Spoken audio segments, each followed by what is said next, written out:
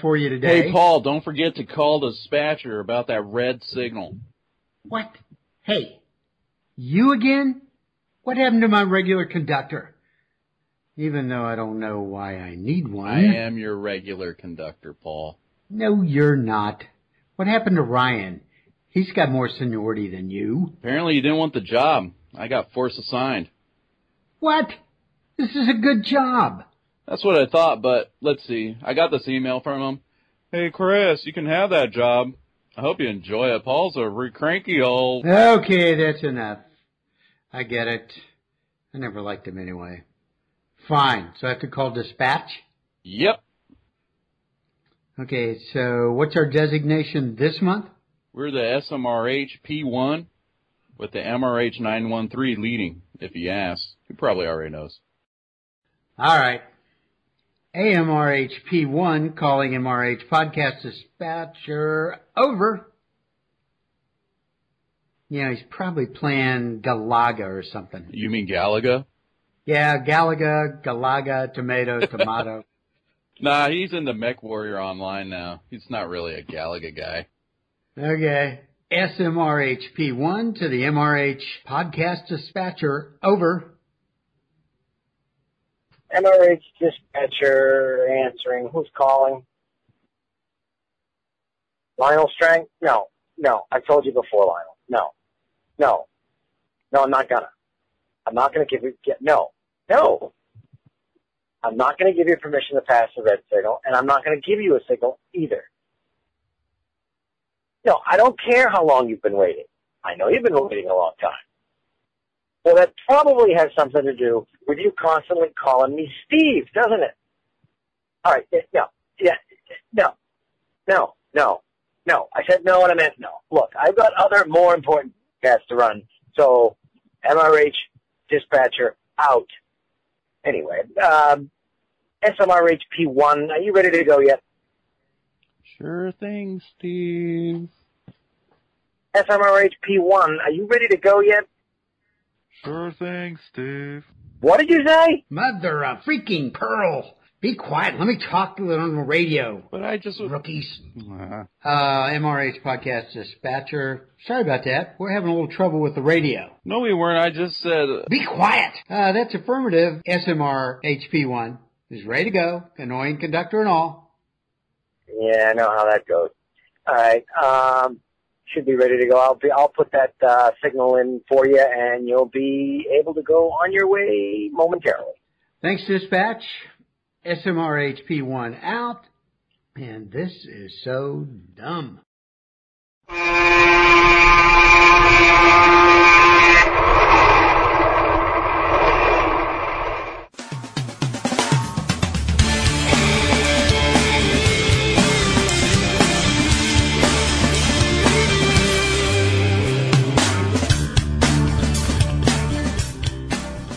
Okay, and as we've been doing in the past, Jim's got a shout out for, what is Jim's supplier? Yes, Nano Oil. I don't know what the name of the actual company is, but it's Nano Oil. Nano Oil is not the name of the company. That's the point. That's how I'll look it up for you. Hey, Jim, I'll look it up for you right now since I have a browser open. There you go. We'd like to shout out to, we don't know who they are and we're not sure what they do, but they did a good job anyway. Well, we know what they do. We don't know what they're called. What do they do? Nano Oil. I think his name is Nano Oil. It is. Its name is indeed Nano Oil. Well, no, I know that's the name of the oil, but that is not the name of the company it gets shipped from. But I don't think like Kleenex. Kleenex. The name of the company, the URL is nanooil.com. So. Well, I'll just say Nano Oil. Yeah. Well, no, I'm just going to say Nano Oil. That's all. Yep, that'll work. Last month I ordered some Nano Oil, and I haven't really had a chance to use it yet. But my point is going to be about their service. Now, I placed my order online on Saturday morning, I think it was. Maybe it was 1 in the afternoon my time. The company is located in California, if I'm not mistaken, and placed my order on a Saturday afternoon. I got a email saying, "We've received your order, thank you," which is fairly normal. I then received, your order has shipped. And I said, that's pretty impressive for a Saturday, since I had ordered it on a Saturday after. Well, so, 3 days. I think, if I had it on Wednesday or Thursday, I'd be satisfied. I'm not in a big rush for this stuff. I go to my mailbox on Monday, and I had it from California. That is impressive, even if you did hear me over the motorcycle. That's very fast. Yes, that's very fast. Now, I don't know if that says something for them or the United States Postal Service, but it was sent first-class mail, and I was impressed that they shipped the order on a Saturday anyway. Yeah, one day. And you got it when? I ordered it on Saturday afternoon, and I got it on Monday. Holy moly. Yeah. They must have put that on a first-class flight out of California or something and sent it over to Jim Lincoln right there. I apparently. Jim is special. He is special. Well, yes, but I never did have to ride on the shortcut. So were you using the oil on your Lego trains? On my Lego train? I don't have Lego trains. It's the plasticine train, which he wouldn't send me because he was afraid it would melt in shipping. Well, we're just going to have to start doing replicas of that for you. There you go. Do an injected model of that. And the pink and blue plasticine? Yeah, just do a plastic injected model of that. Yeah, no, thank you. That's not necessary. It has to be that one. I want the original. No copies. No copies. No copies. I mean, it's just not the same.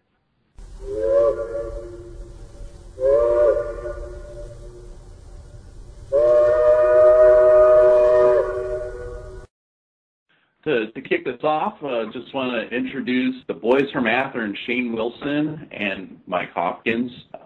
Shane, maybe you could describe what you do for Athern, and Mike, could you also give us a little background on what you guys are supposed to do for Athern? Okay, I'll go first. Basically, I'm the director of product development, so I oversee the development team. We're responsible for obviously all of the engineering, all of the development, the artwork, the decoration, the packaging of all the Athern Roundhouse products. And then my role, this is Shane, my role is the marketing side of the house. So I work with our advertising team on all of our print media.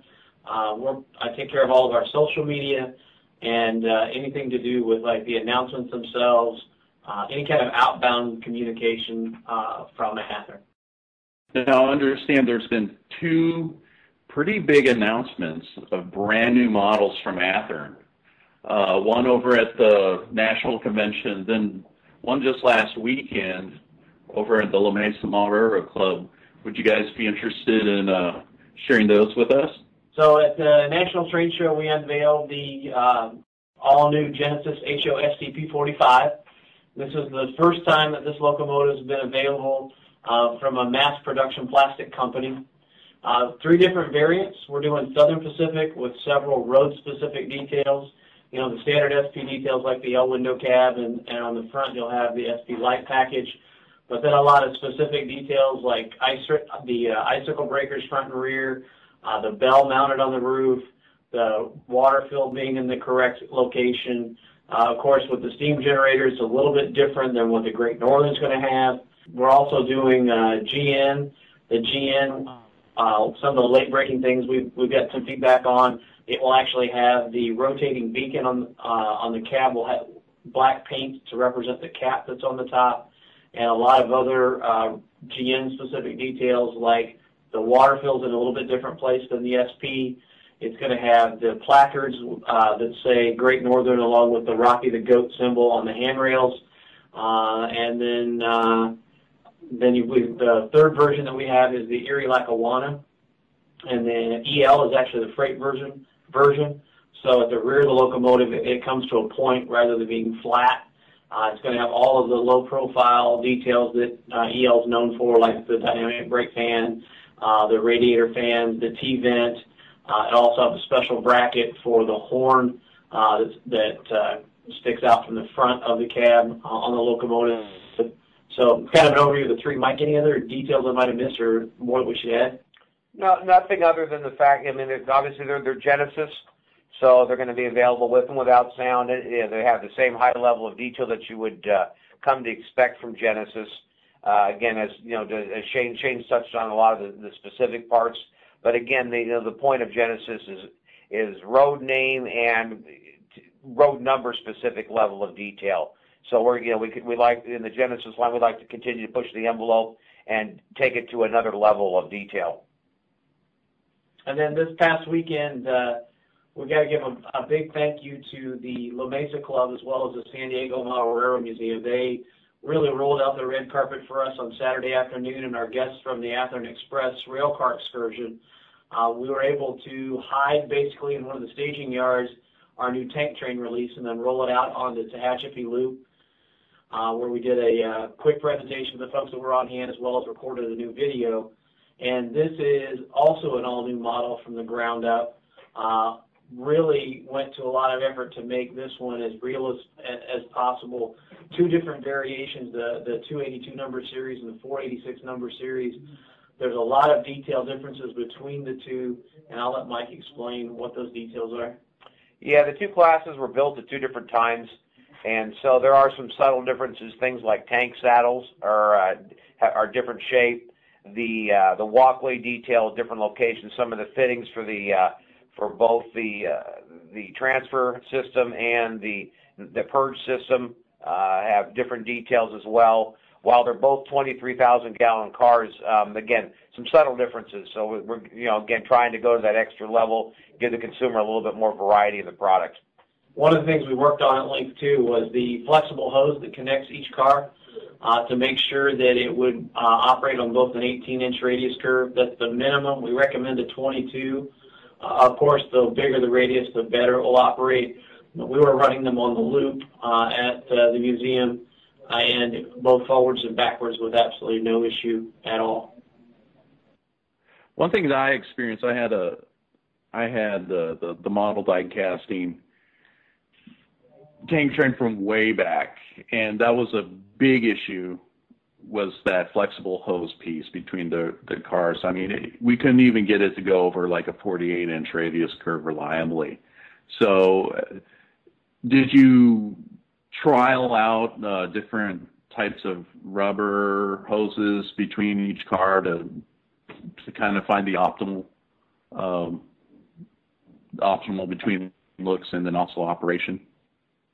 Well, basically, we laid out the product spec, which is what we do for any products, and worked with our engineering team over in China. And based on the product specs, they selected the material that they thought was going to give us the performance that we had asked for. And quite frankly, first shot out of the gate, we got exactly what we wanted. So really, now certainly, obviously, from the days of the old MDC car, technology's changed, rubbers, polymers, definitely the materials available today that weren't available. You're talking about 20 plus years, I think, probably for that MDC tank car. So, obviously the technology has changed, but we were very fortunate that we were able to get something that worked very well. It actually has even got the little sag in it that you would see on the prototype, where at the middle between the two cars. So it has a real nice look. Again, here in the office, we actually ran strings of 7, 8, 9 cars through 18-inch radiuses, through number 4 turnouts without a problem. Again, like Shane said, obviously the bigger the radius, the better it's going to look. But the cars will be coupled together with the hose and tag. They will negotiate an 18-inch radius. That's incredible. I mean, I can't tell you how many times I've fussed around, like, trying to find a different material hose to put in between, and now that you guys already have something dialed in and working, that's outstanding. Will the tank train come with your Genesis trucks? Yes, the tank train is a Genesis product, and so they will have the Genesis trucks with the rotating caps, bearing caps. The way we're going to be selling them is we're going to be selling them in a manner where you will be able to purchase an AB set, which is basically the 2 end cars, and then 10 different intermediate cars with different numbers for the same group. The idea is that depending on the size of your layout, anybody can have a tank train. If you wanted to have a two unit set, you could do that. You can add as many as you want. Typically, the trains that ran over to Tehachapi, which is obviously where we unveiled the cars, typically ran, I think, 11, 12 car sets. But again, that can be, you could tailor it to the size of your own layout and do anything from 2 up to however many you want, or multiple sets. That's fantastic. We're talking about one of my all-time favorite trains, and I grew up in Southern California, so it's just an icon of the era that I model anyway. Being an SP modeler, I'm just like in hog heaven right now. I got one of my favorite locomotives and also one of my favorite trains coming up here from Athearn. It's really exciting for me as a modeler. Could you just share some of the Jim, you got something? No, I was just going to pipe in along with that. I spent a week rail fanning Tehachapi, fortunately at the end of the cans era. So the cans, watching the cans on Tehachapi was a singular experience. There wasn't anything like it. You knew they were coming. They're similar to coal trains, but when you have 12 SD45s on it, slugging up the mountain at about 10, it was quite the thing to see.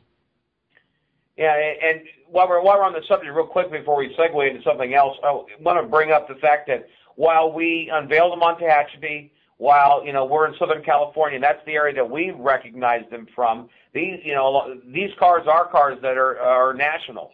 The cars actually they ran in the East. These same car classes, we've got photographs running on trains back in the East. I believe these are the same cars that run on what people now call the coast cans that come down the coast.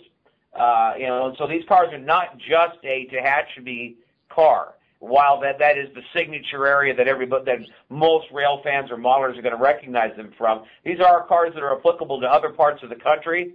So they're not just a Southern California model, and so for modelers that model other parts of the country, these could be applicable in other areas as well. So I think that's something we want to highlight, because there have been people that say, well, it's just a Southern California prototype, and that really isn't the case. No, on that note, when I worked for CSX, I worked in between Boston and Albany, and I've also rail fanned in the Albany area, and I've seen CSX didn't use them, but CP Rail did. So I on more than one occasion have seen these tank train cars in the CP yard in downtown Albany. So absolutely right. They use them, at least the Canadian Pacific uses them in the East Coast. So if nothing else, I have seen them. I can testify. I noticed they were tried out also in Alaska too. I was just doing some random research last night, and they show up on like Alaska Railroad Railfan's website. And it was pretty interesting they're going from Anchorage to Fairbanks or something too. So these cars are pretty much national, like you were saying. Yeah, and I think it's something to highlight is the fact that tank train is a concept and not necessarily a particular car. In our research, we found that there are numerous shapes and sizes of quote-unquote tank train cars.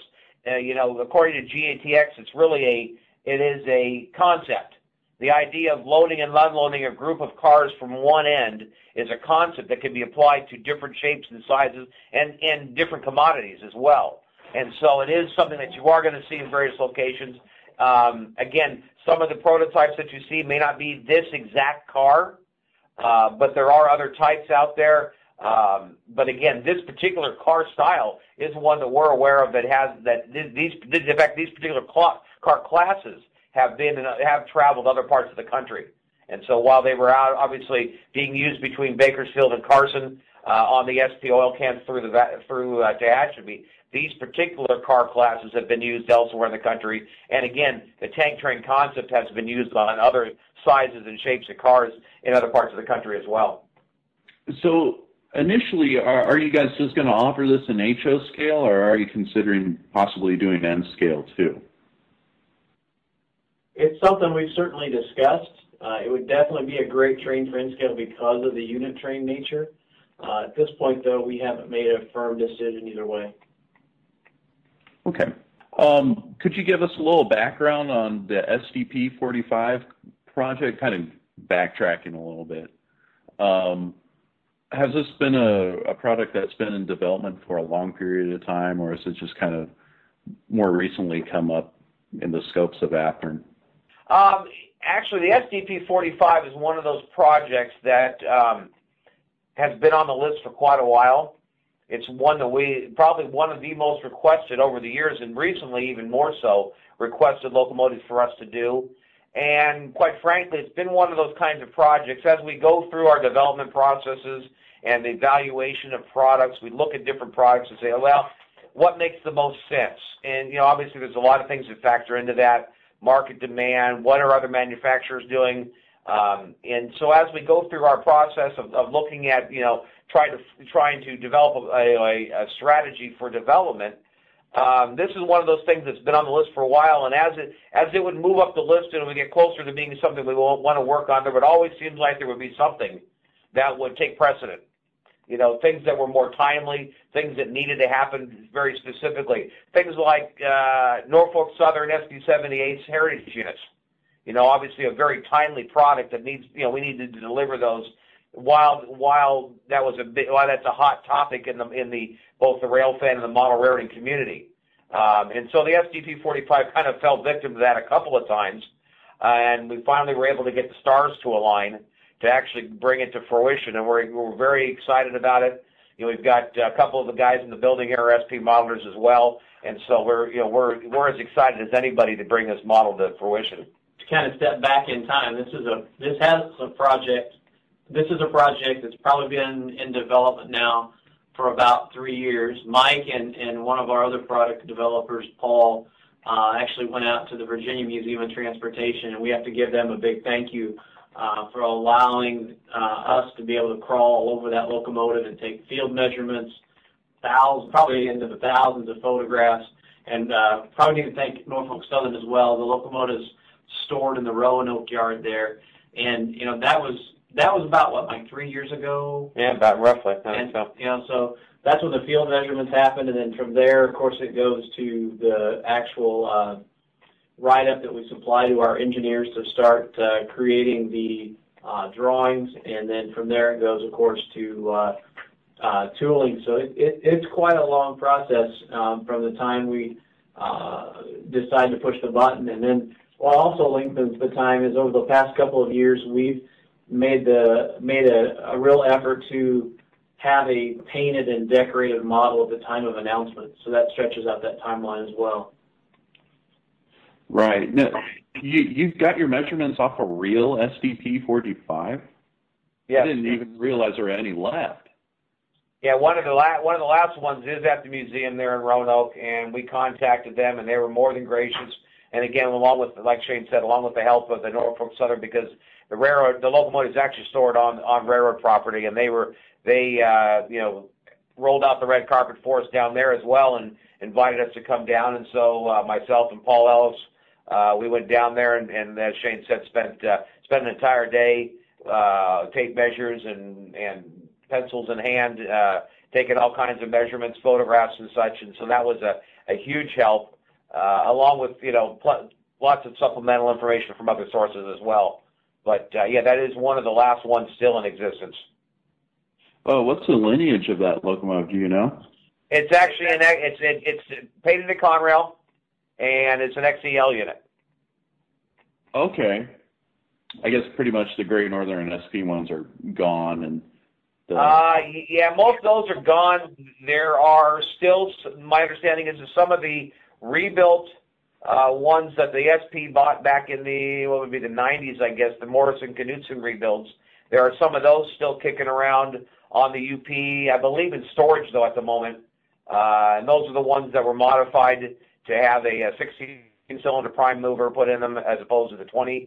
So there's some door arrangement changes on those versions. But I think this one may be the last, call it virgin for lack of a better description, original SDP-45. Those are the SD40M-2s, right? I think. Yes. Yeah, the ones that are on the XSP now on the UP. Yes, yeah, those are the ones that part of that group of locomotives that MK rebuilt for the SP out of SD45s, and then there might have been as many as 4, maybe 5 SDP45 bodies that they didn't modify the body and just left it as it was. Now, do you have? I know this may be not something you're going to say, but in subsequent runs, you're thinking about possibly doing some of those, or? Although we normally won't comment on a future project, it wouldn't be a surprise. Okay. Sorry, didn't mean to put, No, that's okay. I can either confirm or deny that rumor. Right. Okay. I'm just curious because the SD45T-2 that was announced back in 2004, I was really excited about that one too, as you can imagine why. The difference between that model and this one is that was a ready-to-run release, and this one's going to be a Genesis release. Is there any particular reason why you went with Genesis on this model? It's one of those things where we're trying to, I'm trying to find the right word, distinguish between the ready-to-roll line and the Genesis line. And the locomotive you referred to kind of muddied that water a little bit. And with the market changes today and the demand for road name and road number specific detail that's as close to the prototype as you can get, probably in many instances good, if not better than brass, that market shift was definitely caused us to be in Genesis. And honestly, the shell on the 45T-2 is as good as a Genesis model. It just is on a RTR mechanism. So at some point, to help kind of clear up that water, that's probably a bridge we'll have to cross to bring that model up to a Genesis standard as well. So there's every bit of potential that some of the older RTRs will be reintroduced as Genesis with the improved mechanism and prototype detail, or detail to prototype, I should say. And it is within range of you guys considering doing something like that for like the 45 tunnel motor and some of the others? There are some models, like Shane said, that are kind of in this muddy water area, and those are going to be ones that we would consider doing. It certainly would not be a lot of them. Some of the things that differentiate Genesis from RTR as far as the tooling goes, one of the big things is walkway tread detail, and obviously that's unachievable realistically in a single-piece body tooling, such as an SD40-2, some of the older rail power locomotives that we've upgraded. Because of the nature of tooling construction and the way those models were built, there is no realistic way to tool in that walkway detail.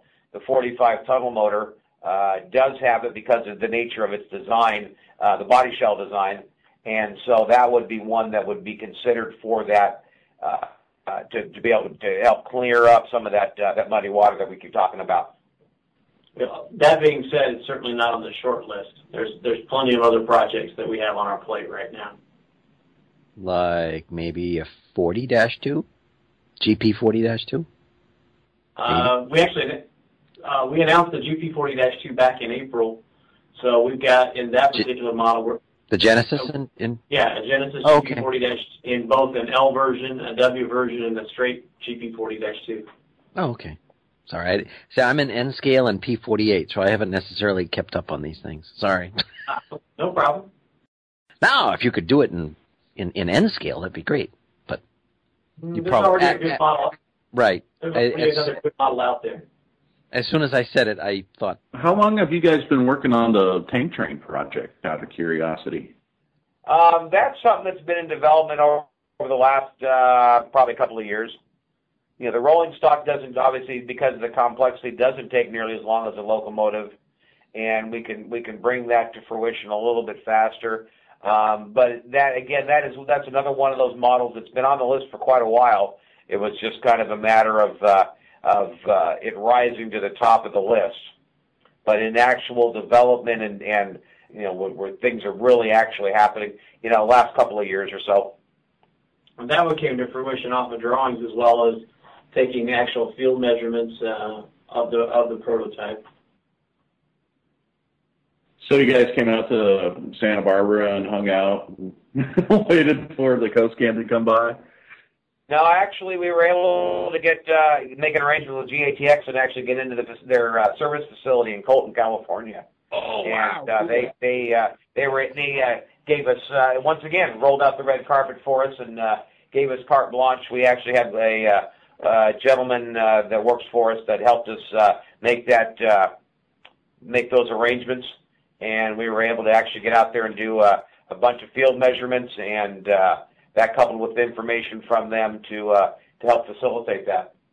That's fantastic. You know, well, when the SDP-45 was announced in Atlanta, it kind of took me by surprise. So I was like, oh, there's got to be a different locomotive coming out. I mean, I sort of figured that if there was an SP announcement, it happened closer to Portland.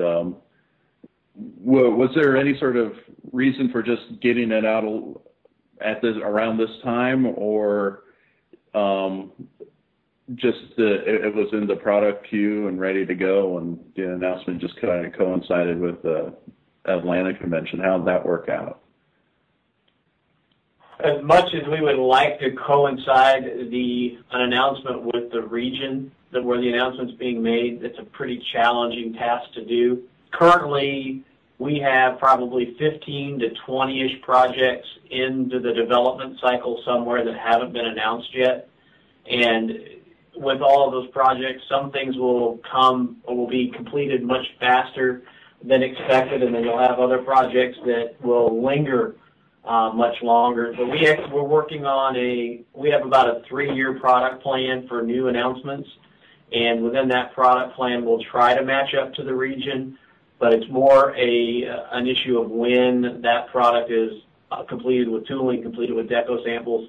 We try to drive that, but it's pretty hard to land on a specific show. But, you know, like, for instance, we have the National Train Show penciled in for the next 2 years.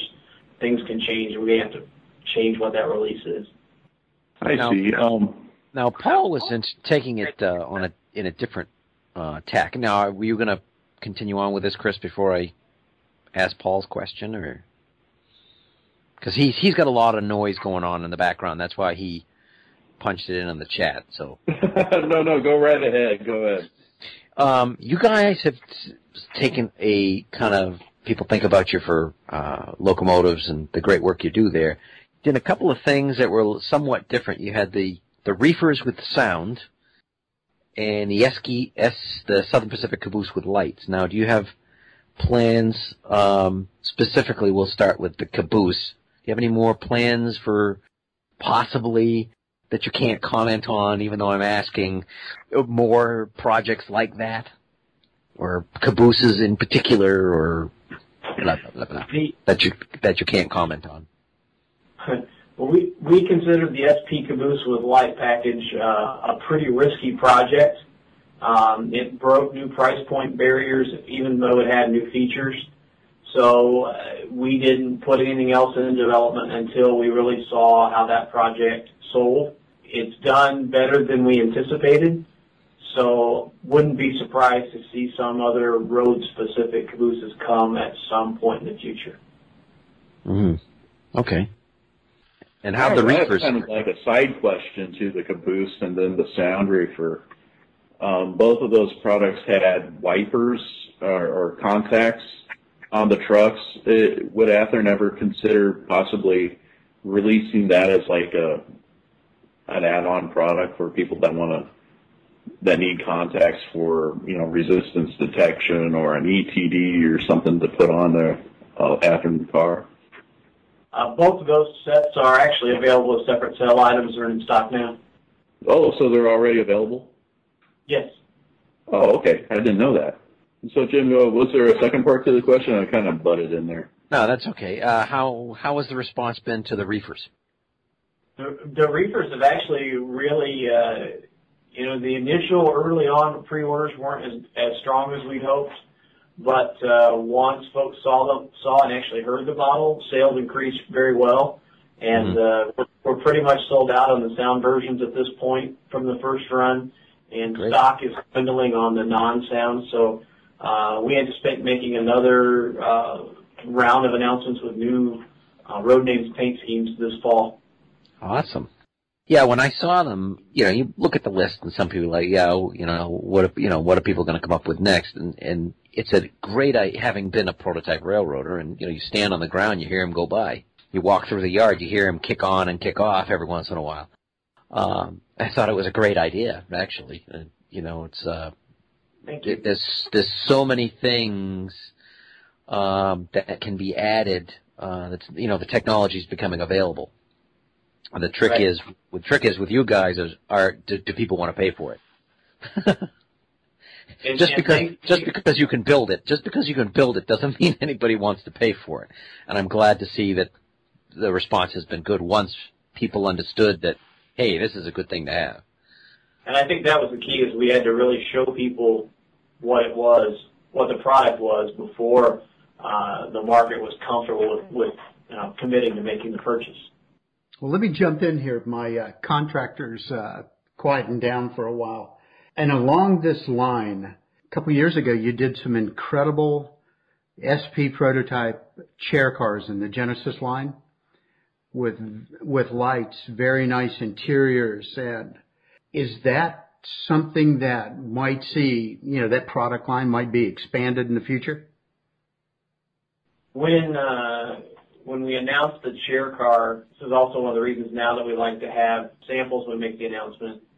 We severely underestimated what that project was going to cost, as well as the amount of time involved to create it, and realized in the process, there's some other folks that are making some really good passenger cars, and for the amounts of effort and money that go into it, we're better off with focusing on locomotives, and then, of course, freight cars are a little less expensive to develop.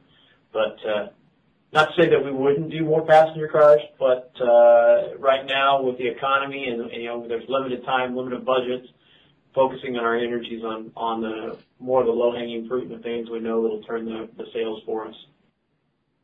Okay, well that makes sense. I didn't realize the cars were lit when I bought them, and certainly didn't realize you guys had put capacitors in them. So I walked, from the lab back in the into the office here, and I'm carrying one in my hand, and I look down because it's dark and my hand's glowing, and I'm going, holy crap, what's wrong with my hand? And then I went, the car lights were still on. So I didn't realize there were capacitors in there. I thought, why is my hand glowing in the dark? Yeah, that's something that we've really struggled with, is telling our story, and we've been working a lot more in the last year and a half to boost our web content, do more with video, do a lot more on social, so that we're telling more of what Athearn does that really sets us apart. Because, we believe that when it comes to the detail side of the house and some of these new innovative features, that we're really leading the way in those areas, and we've got to do a better job of explaining, when you buy a locomotive and it's like the Chessie GP9s, what makes each of those unique from each other, and why would a Chessie modeler want to own all four road numbers. Well, kind of going back to the refrigerator car sound, now the actual sound unit itself, did you work with another company developing the reefer sound on that? Yes, Soundtrax did that for us. Now, it's not a DCC decoder, it's just basically a potentiometer with a soundboard and a speaker. Okay. Has there been a consideration on their part on releasing that as a separate item for people that want to put, sound decoders in, say, like a ready-to-run refrigerator car? We haven't had that conversation with Soundtrax. It's really in their court, but have not heard anything about them doing that separately. Okay. Going back to the tank train for a minute. So you guys were taking exact measurements off the GATX cars themselves over at the facility. Were there any major external changes over the years that you noticed from the 1980s car to the ones that are still running today? The major changes, not necessarily, no. Basically, the cars are very similar to the way they were built originally. But the two car classes, and the reason why we picked two car classes, is there are, again, subtle differences between those two classes.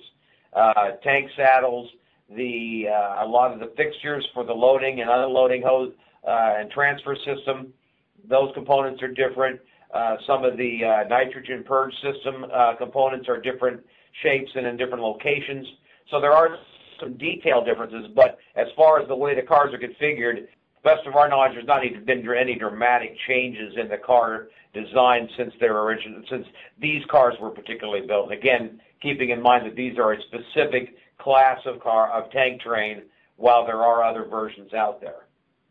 And the other versions back east will have different capacity volumes and. Well, again, this particular set of cars has run in the east. And so again, these particular the cars that we modeled, the two classes that we modeled, are applicable for Tehachapi, are applicable for the east. There are, and I believe they are the same cars that are on the train that runs down the coast in California as well. But again, there are other types and shapes and sizes and capacities tank cars out there. But again, our car is a very, again, two specific classes that are applicable for the oil cans in Tehachapi, are applicable for our cars that did run in the east previously. I think actually before they were wound up on the oil cans, they ran back east first, and then and again, like I said, I believe they are the same cars that are running down the coast now. So that really transcends a pretty, like a few decades there, really. Absolutely, 70s, 80s, yeah. 90s, up till currently. Yes. So going just a question about the prototype. Now, the prototypes that are on the coast were the ones that came off to Tehachapi in the mid '90s, and is that right? That's our understanding. Yes. Okay. I know it's a different. Lionel does different things, obviously, than you do. But Lionel has cars that have they're tank cars, but they have, shall we say, ambient sounds, such as wheel squeal and things like that. Have you ever thought about having cars that have that type of sound in it instead of specifically the motor that's in the reefer, have more ambient sounds or squealing wheels going around corners, things, brakes and things like that? Something that we've discussed, but nothing that is in the short term. You can comment on. Okay. Nothing in the short-term future. Okay. Well, I have a question.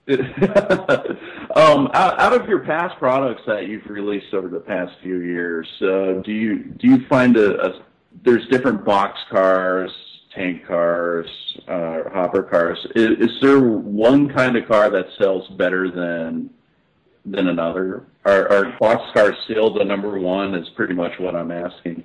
Not really. Box cars, I mean, there's such a wide variety of box cars on the market from many different manufacturers. They sell okay, but it's certainly not. Usually it's the unit train cars that are going to turn the most volume. Things like the Cole Porter or the Trinity Hopper or the LPG tanks, things of that nature. Those are probably the more popular cars. The ethanol tank cars. Right, because you need 70 of them. Yeah, that would make complete sense. Now, other products, because I know one thing, your SW1500. Have you thought about, I don't know how well that's sold, but I know there had been comments from some people saying, well, they came out and they're sold out, and are they going to make any more? Because the second run of them was extremely good. I guess the first run was okay, and the second one was really good. Now, have you thought about possibly making that a Genesis model, or is that, not going to happen? This is just not feasible. That particular model is upgraded to Genesis. That's just not, there's no way we could do that with that particular model. But honestly, the Ready to Roll version, when we changed the cab and made some other subtle details, every run we've done since has received great reviews. So there's probably no reason to do that model in Genesis. One of the big challenges we have is there enough detail difference, performance difference between the RTR model and the Genesis to invest the large amount of money required to tool a new model? Right, and from what I've heard about the subsequent runs of the SW1500, it runs great. It's a magnificent model, so wouldn't necessarily make sense. I think the complaints may have come from either Conrail or Penn Central guys, because it seems like they just all sold out. And well, the thing to keep in mind, there's this perception that because a model sells out that it sold really well. I can't comment on the specifics. I don't have the numbers in front of me. Right. But we use pre-orders to judge what the market interest is, and we also use our historical records on past products to determine future sales. And if a model doesn't meet the expectations initially of the sales we anticipated, we will trim back what we thought our orders were going to be for that model. In other words, we might order to the nearest case on, I'll give you a great example, on Cal Northern Jeep 15s, we only ordered maybe a case or two of each one for additional stock after the pre-order window closed, just because there weren't very strong pre-orders. It's a small short line. Right. If pre-orders come in and they're really good, you'll see us order more stock for when the model comes in. I would encourage your listeners, if there's a model you're interested in, pre-order with your retailer, and that helps us judge our demand and make sure that we have enough product for the marketplace. Right. I have a question for you guys. Is there ever a consideration to offer maybe a way to pre-order directly through Athearn, just through like social media or something? We actually, if you want to order direct from us, we have a website that's HorizonHobbyTrains.com, and that's Horizon is the parent company for Athearn, and all of our products are available there. So we could pre-order through Horizon, because a lot of us don't have a hobby shop even close by and 3 hours away. So that's why I asked that, just having some sort of direct communication to let you guys know, hey, we're interested in this product that you're going to be releasing. You can pre-order from us, and we also have a lot of retailers who have their own websites as well that do pre-orders. And, of course, the local dealers do too. Right. Another question I have, I noticed that the Genesis motor, since like the SV70s, has kind of changed. What motor are you using now for the Genesis models? Currently, we're actually using a motor that's built by our vendor in China. They've built their own motor factory and are now actually manufacturing the motors for us. Previously, we've used motors from Roco, were the ones that we used previously. But again, currently we are now using a Chinese design motor that's working out very well for us. So this is something that you can standardize on moving forward?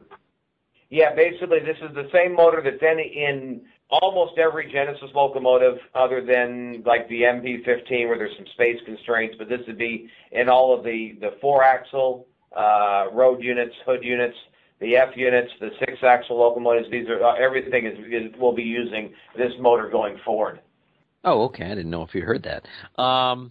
And I think you kind of already addressed this, but I'll say I know that in a lot of areas, people are looking for undecorated models. Some people are. There may not be enough of them. And how do you determine? That's entirely based upon pre-orders? I mean, if a bunch of people want undecorated models, they better pre-order them, because I'm guessing that's not something you're going to stock very many of. That's correct. The challenge with undecorated, there are certain body types that sell well as an undecorated, but overall, the challenge is, take the SD78s, I think we have 4 or 5 different, and then add the SD70M-2, I think there's at least 5 different variants of that body. So you take the GP7 and 9, it's an infinite number of variations when you consider the details between railroads. So the challenge for us is we're not going to be able to offer road-specific undecorated models. So, like for instance, with the Jeep 38-2 on the second run, we offered almost like a factory as-delivered version, very similar to what the Missouri Pacific looked like. Had both versions of the dynamic brake hatch.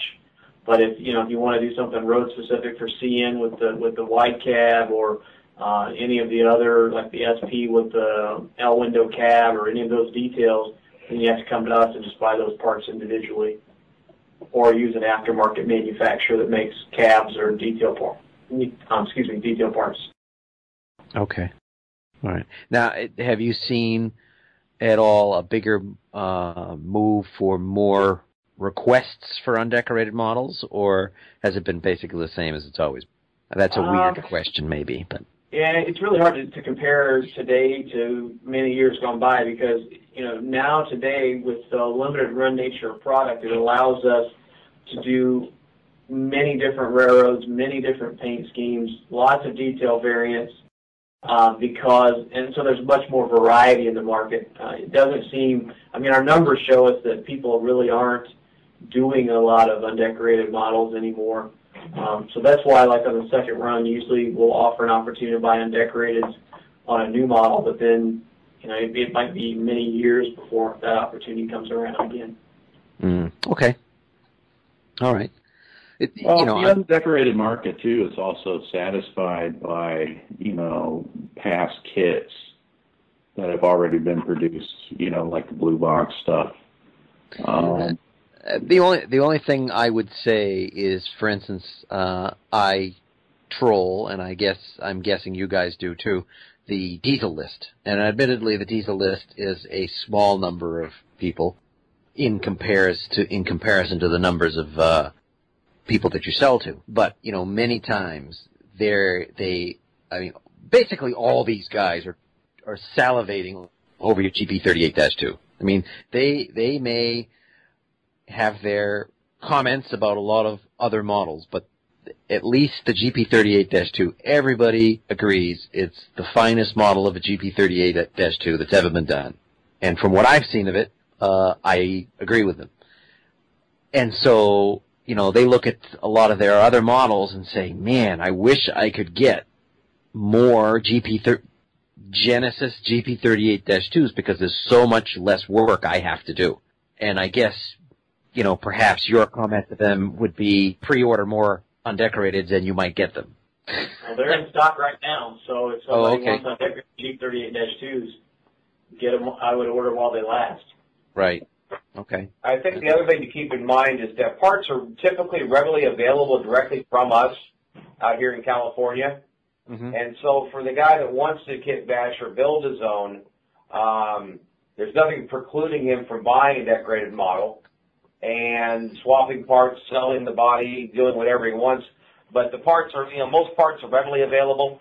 And if we don't have them in stock here, we can get them typically in a few weeks from the factory, again, depending on production schedules and such. But, the parts are readily available. I think there's a misconception that they aren't, and that's just not the case. And so parts are available for the model builders that are out there that are still doing that. And so if you need something, and an undec's not available, certainly you can buy parts. But like Shane said, the undecorated becomes a real challenge when you look at the variations in a given locomotive as a GP38-2. There's a myriad of variations. And so the question then becomes, what do we do? Which version do we do? Because we're never going to do the right one for everybody. And when you start narrowing down what that undecorated is going to be, you really start cutting it pretty thin as to what group of undecorated modelers are going to be interested in buying that model. And so we tried to supply a model that is a starting point for the guy that wants to build his own. And as Shane said, we gave one particular version. And then from there, it's the building blocks of whatever version you want, just by contacting our parts people and ordering the balance of the parts that you need to build the configuration that you want. Okay. Would that still work with edge parts too? Yep, absolutely. The edge parts, the plastic parts, the wire form parts, the brass parts, almost everything is relatively readily available within reason. And again, it's an issue of supply and demand, but we do have, those parts are available. If there's a brass part you're looking for, if you want one of these really nice horns that we make, you can buy those. Can be purchased from us. The etchings, basically anything that's listed in the instruction booklet when you open it up, is going to be you can purchase it. You may not be able to purchase an individual item. If it's part of a set, you'll have to purchase the set, but those parts are going to be relatively readily available. You're going to need to contact parts@athearn.com is the email address, or you can call us out here in California. You're going to need to deal directly with us. We have our own little small, warehouse area out here. There's far too many parts for Horizon as a large hobby distributor to be able to stock everything. So they do stock some parts, but the vast majority of them are going to be available directly from Athearn. Okay, I think that's a good deal.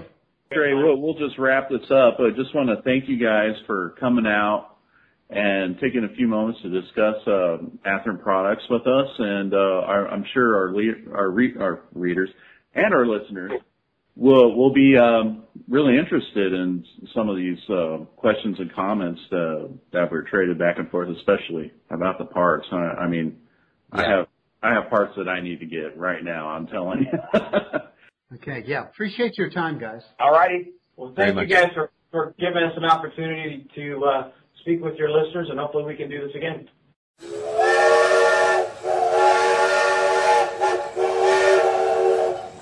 Hello, this is actor Michael Gross, and you're listening to the Model Railroad Hobbyist Podcast. All right. Well, on the line with Chris and Jim and I right now is Jason Schron of Rapido Trains. Jason, thank you for taking your time. Oh, thanks for having me. Not a problem. Hey, big surprising announcement, BendyTrack. You've got this kind of startling announcement, for years doing nothing but very high quality rolling stock, passengers, caboose, and so forth. Now jumping into the FlexTrack market with a product called BendyTrack. Yes.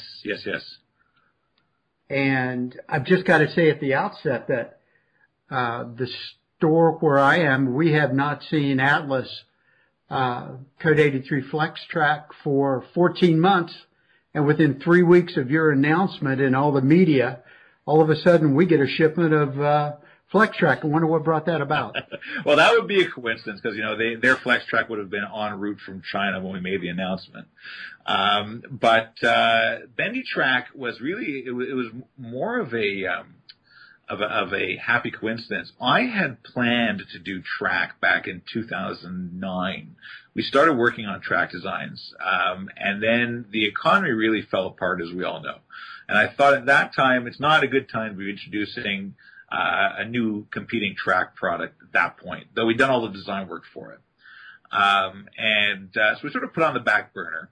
And then my factory in China came to me and said, hey, we've sort of been thinking about that track, and we've actually made up the track along the lines of what we had designed back in 2009, and we made it so that we could sell it in China. Do you want to sell it in North America? And I said, sure. Why not? We'd wanted to do track.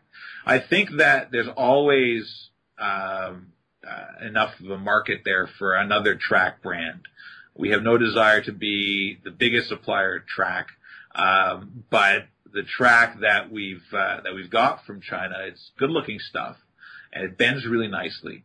And there's always room on the market to have someone else bringing track out. So you go to the hobby shop and you have a bigger choice. It's not like, a GMD1 where we're the only ones making it, or an FP9 where it's the detail level compared to the competitors is, far in excess. But it's just another option there. Sorry about that. I am in an office, so we have old phones here that make a lot of noise. That's okay. No problem. It's just part of the ambiance of spontaneity. Yeah, one of these phones is from about 1935. It's wonderful. It was my birthday, and I begged my family to get me this phone, and they said no. So then I just went and bought it myself. Okay, that'll show them.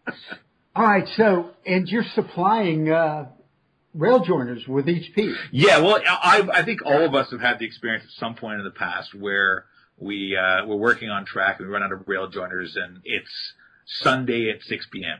or some other time when the hobby shop is closed, and you just, just yesterday I was doing bench work on my layout, and I ran out of 3/4 inch number 8 panhead screws, which is the bulk of what I use to attach my the benchwork pieces together using metal angles and those 3/4 inch screws. And yeah, Labor Day, nothing's open. So my work on my layout just kind of stopped. And I don't want that ever to be the case. If you get bendy track, each piece of flex track comes with 4 rail joiners, but you really usually only need 2. So the idea being that, well, you know, if you bought a few dozen pieces, you're gonna have a lot of extra rail joiners kicking around. Okay. Yeah, and we're doing Code 83 and Code 100 to start. We've also got another track supplier in China that we're in the design stage now for a super detailed flex track. So it's even more detailed than the one we're doing now, which we would want to do in Code 70 and 83. So that would be in addition to the bendy track. It's sort of another line of bendy track. So you can expect that announcement sometime in the next few months. Okay. Now, will that be a springy type track like that, or will it be more of the bended and it'll hold its shape like microengineering? I'm a fan of springy track that's not so springy that, you know, it drives you nuts. So, for example, our bendy track, it is springy, but I personally put down my track using latex caulk. Absolutely. And the latex caulk has got enough grip that it'll hold it while you're laying it down. You know, if it's got too much spring, then it's just going to sort of be really annoying. But I find personally the ones that really hold your curve, it's so hard to get a smooth curve. I know a lot of people are able to do it really well. You see the great layout photos out there. But personally, I'm a bit of a klutz, and I find that when the track holds the curve really tight, I end up getting all sorts of kinks when I'm laying the track. You know, I want the track to do some of the work for me to become smooth, create a smooth curve. And that's why I was really happy when I got the bendy track samples from China, is that it really curves nicely. Really happy with how it curves. Okay. Very good. Yeah. Now, besides, what is it, 3 feet, 39 inches? It's 3 feet. It's even. Okay. Then what are you coming out, with it? The original info piece that I read indicated that it might be a little bit downstream for we had a full range of crossings and turnouts, but what's going to accompany the track on the initial release? Well, to start, we're just doing Code 183. And people asking why you're doing Code 100, well, there are actually still a lot of people who like to use it, especially if they've got an older layout they built, say, 25 years ago, all Code 100, and they want to build a new section. They want it to sort of match the first section they've done. We're just doing the flex track for now. And then if people like it, then we're going to invest in a line of switches and more track. You know, so I'm a big fan of my competitors when it comes to track. I've got Peiko, I've got Walter Shinohara. You know, I've got lots of other track on my own that I'm using for my own layout. So again, I wouldn't be going out to replace the other makers that are out there, the Atlas, the Microengineering, et cetera. It's just another option. And a lot of people have asked us, for example, to do some larger switches with more accurate track geometry. So we're going to look into the possibility of doing that. You know, often though, when you find that no one else has done something, there's usually a good reason. So we're probably going to start working on that and find out, hey, that's why no one else has done accurate geometry, because you can't. You know, so that could happen. I mean, I'll tell you, when we really announced our F9B, I wanted to do dummies because I remember having B-unit dummies on my layout when I was younger. And I thought, let's bring out some dummies. Then I realized that the dummies cost $6 less than the powered locomotives. Okay, from my perspective, it's the cost of the motor. The assembly cost, the decorating cost is all the same. The only difference is the cost of the motor. Okay, so I said, you know, let's bring out dummies and we'll finance the dummies with the sales of our powered units. So we won't make any money on the dummies. Actually, you know, we might even lose a bit on each one, but you know what? People want dummies. So what happens? We announce them and immediately everyone orders dummies. So I call up Bill and I said, Bill, everyone's ordering dummies. We're not going to make any money on this project. So it's like, okay, no announcement whatsoever. We're raising the price of the dummies by $40. Right? So it still hardly makes any money. You know, and then it occurred to me then, this is why the established guys have stopped making dummies. Right? Because it doesn't make any money. You know, so we may discover with the track when we say, hey, let's do this brand new thing. Oh, right, that's why no one else has done it. Okay. Because it comes down to it, we're a bunch of model railroaders who started the model train company, as opposed to being a long-established model train company. Yeah, so we're always trying new things, and there are times when they're amazingly successful. Our easy peasy lighting's been really successful. The totally wired telephone poles was another crazy innovation that people loved.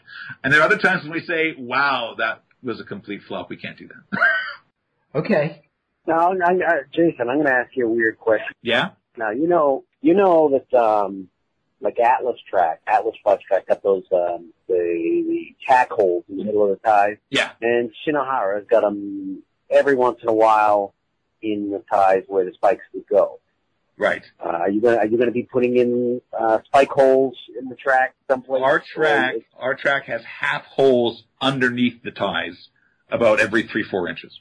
So, so it doesn't go all the way through because so many people are using latex caulk now. So it doesn't make sense to have these big unsightly holes in the middle of your track. But they are there. So you can either, if you're good, you can pop through from the top, or you can just take a drill and just go right, turn it over and pop out the holes first. It adds an extra couple of minutes if you're using spikes. Is it in the middle of the tie or like? This holes are in the middle of the tie. They're in the middle of the tie, and they go in. The ties are, about 2 millimeters tall. So the hole is about 1 millimeter deep, right? So it goes about halfway through. So so those of you who want, like myself, I use a latex caulk. I've actually here's a sneak peek of a new product. I'm actually working right now with a supplier in China to do a foam roadbed that's phenomenally flexible, but is incredible at killing noise. Okay, better than anything else on the market. And I find that the combination of using this roadbed, this material that I've discovered when I was in China, and using latex caulk really helps to kill the rail noise. Because when you have the rail noise on, with all the sound-equipped locomotives we have these days, you want to be able to hear them. And you don't want to be blasting them. So I'll tell you, I'm modeling Spadina Yard in 1980. There's a locomotive shop there that at any time could have 40 locomotives idling. The thought of having those all up at full volume, after 3 minutes you leave the room and never come back. So killing noise is really important. I think latex caulk is a great method because it keeps its tackiness, it keeps its flexibility. I'm a big fan of latex caulk. And even using this new foam roadbed that I'm developing, which is actually cut to actual Canadian National roadbed profiles. And the other thing we're doing is even foam roadbed for double track. So you've got, it doesn't come down all the way on one side, it just comes down a little bit, right? So you put two together to get two tracks at 2-inch centers. And I even put that on top of more foam. I put a foam sub roadbed with a foam roadbed on that, latex caulk, and my track. And then when I balance it, it's still got some bounce to it, which means that it doesn't act as an echo board. My last modules that I did were all in 2-inch foam insulation, and I did cork on top of that. And all I created was a phenomenal echo board. The wheel sound was so loud that I would have to turn my locomotive sounds up to max in order to hear them really clearly, and it drove me nuts. So I'm experimenting with this. I'm actually going to be updating my personal website, which is kingstonsub.com, hopefully sometime in the next month. I've developed a new benchwork method and I'm, seeing how it works. That basically uses a fraction of the amount of wood as traditional methods and only uses plywood because I'm not a fan of using dimensional lumber because it warps. I'm really experimenting. So I'm building my own layout. I've been playing this layout since I was 5. So this is my opportunity to experiment, and also it's all the model railroaders get to benefit from this because whenever I need something for my layout, I generally manufacture it. So. Why you got all these great Canadian models? Well, modeling Canada. That's why. Why you get bringing out track? Well, I need a lot of it. Hey, Jason, Chris Mars here. I have a question, kind of backpedaling to the ties that you were talking about for bendy track. Well, what material are you using? Are you using a styrene or a slippery plastic for it, or? It's, as far as I know, it's ABS. So it's not the slippery stuff. Because the slippery stuff is really hard to paint. Absolutely. Yeah, it's ABS. I've had no trouble painting the samples that I've got in from China. And the paint sticks. Another thing. That's phenomenal. You look at layout features and you see like gorgeous modeling, right? Gorgeous scenery, scratch-built structures, gorgeous. And then you've got this really bright, shiny track on a really bright, shiny ballast. And for me, track laying is you lay the track, then you get out your airbrush, and you need to invest in an airbrush with this, and you spray the track like a muddy, yucky color. Then you do your ballast, and then you spray it again, right? Because if you go on the main line, unless the main line only sees one train a week, you're going to see the crud color extends right from below the railhead onto your ties and onto your ballast, right? And then what I do is I take a very fine brush with a little bit of rust color, and I drag it along the spike heads on both sides of each rail.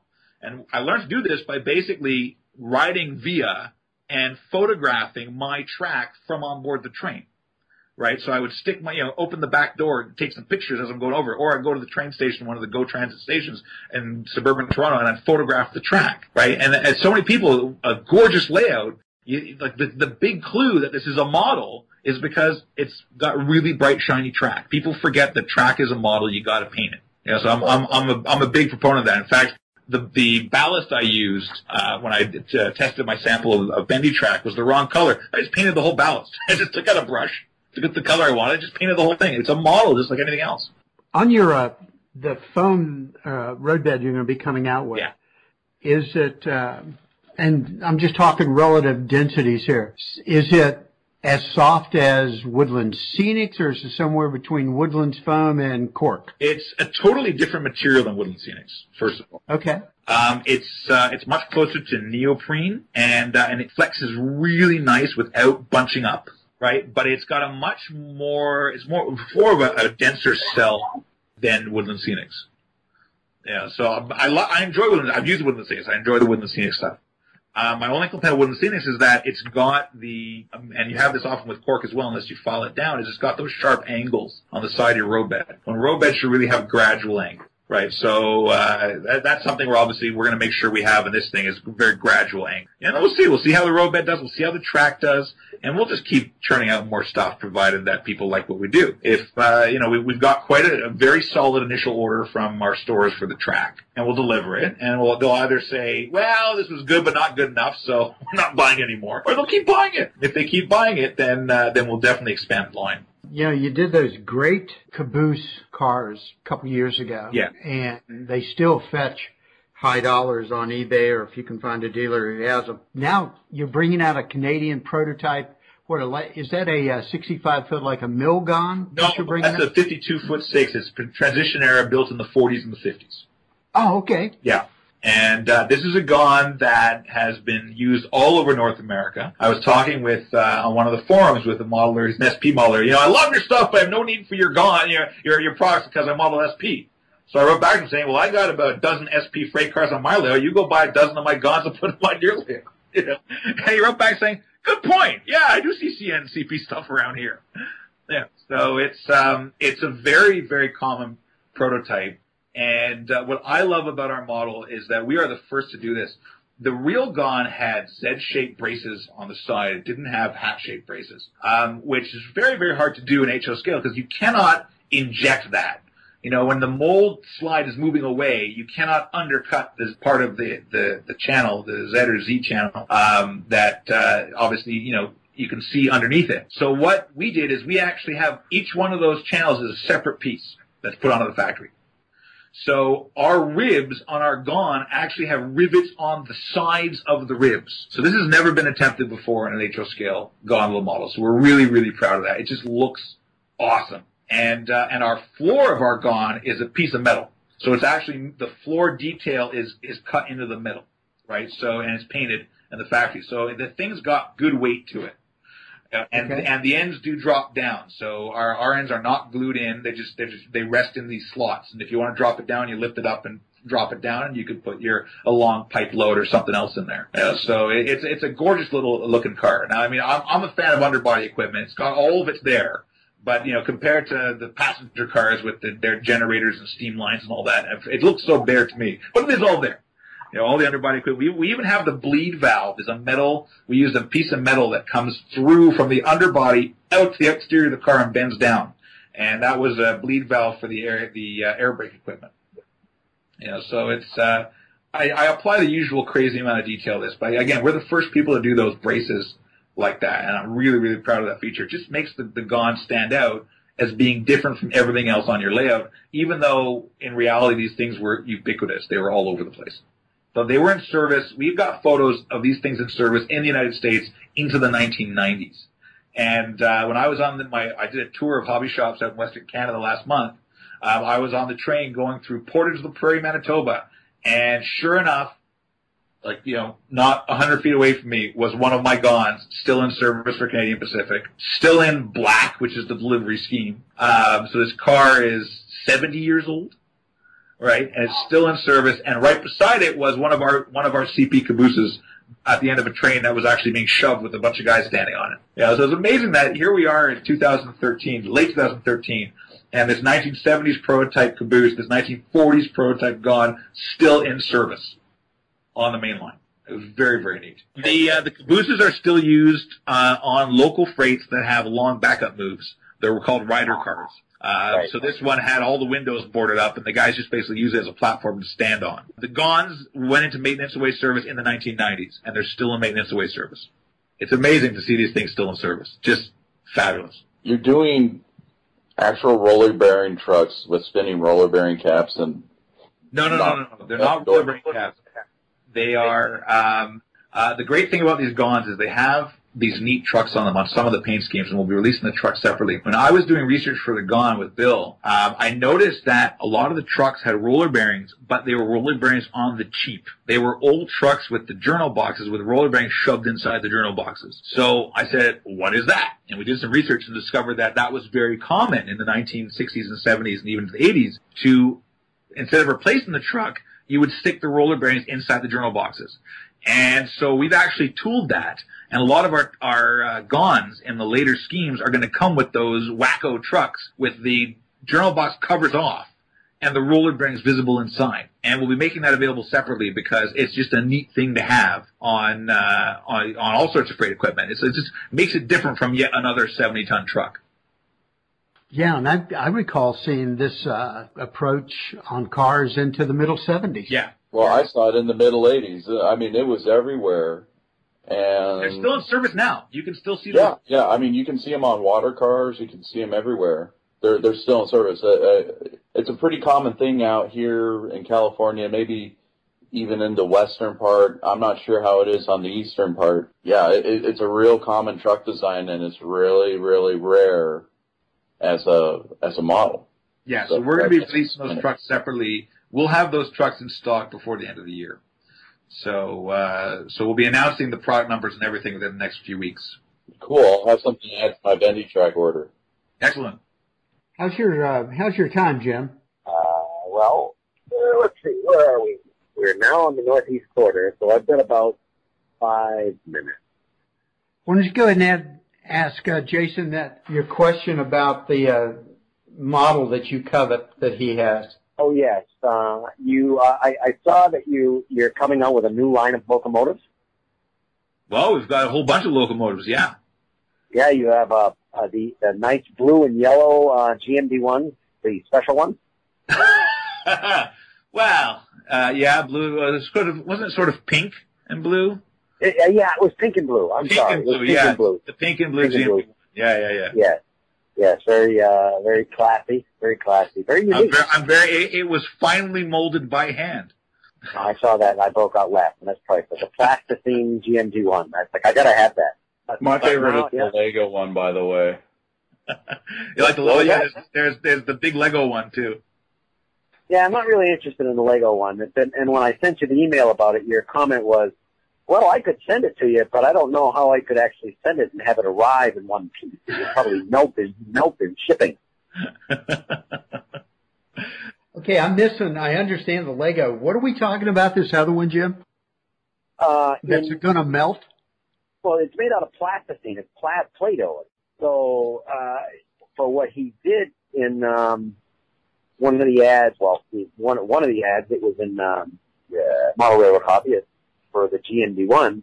It said, something about, have you been struggling with, your needs for a GMD1? Now you can get rid of these and get this.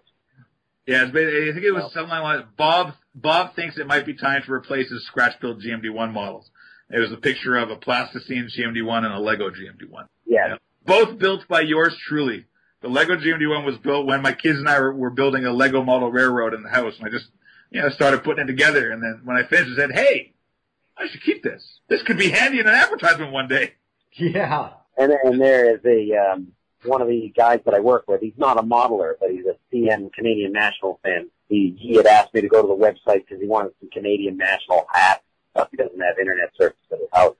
And I said, I found something that you'll absolutely love. You've got to have this. And he saw it, and I said, man, you got to get me that. D1 will go really well with my Lego SD50F I have already. Excellent. There you go. See, that's the new line of locomotives you should come out with, Jason. Yeah, why not? Hey, the Lego market's huge, man. Yeah.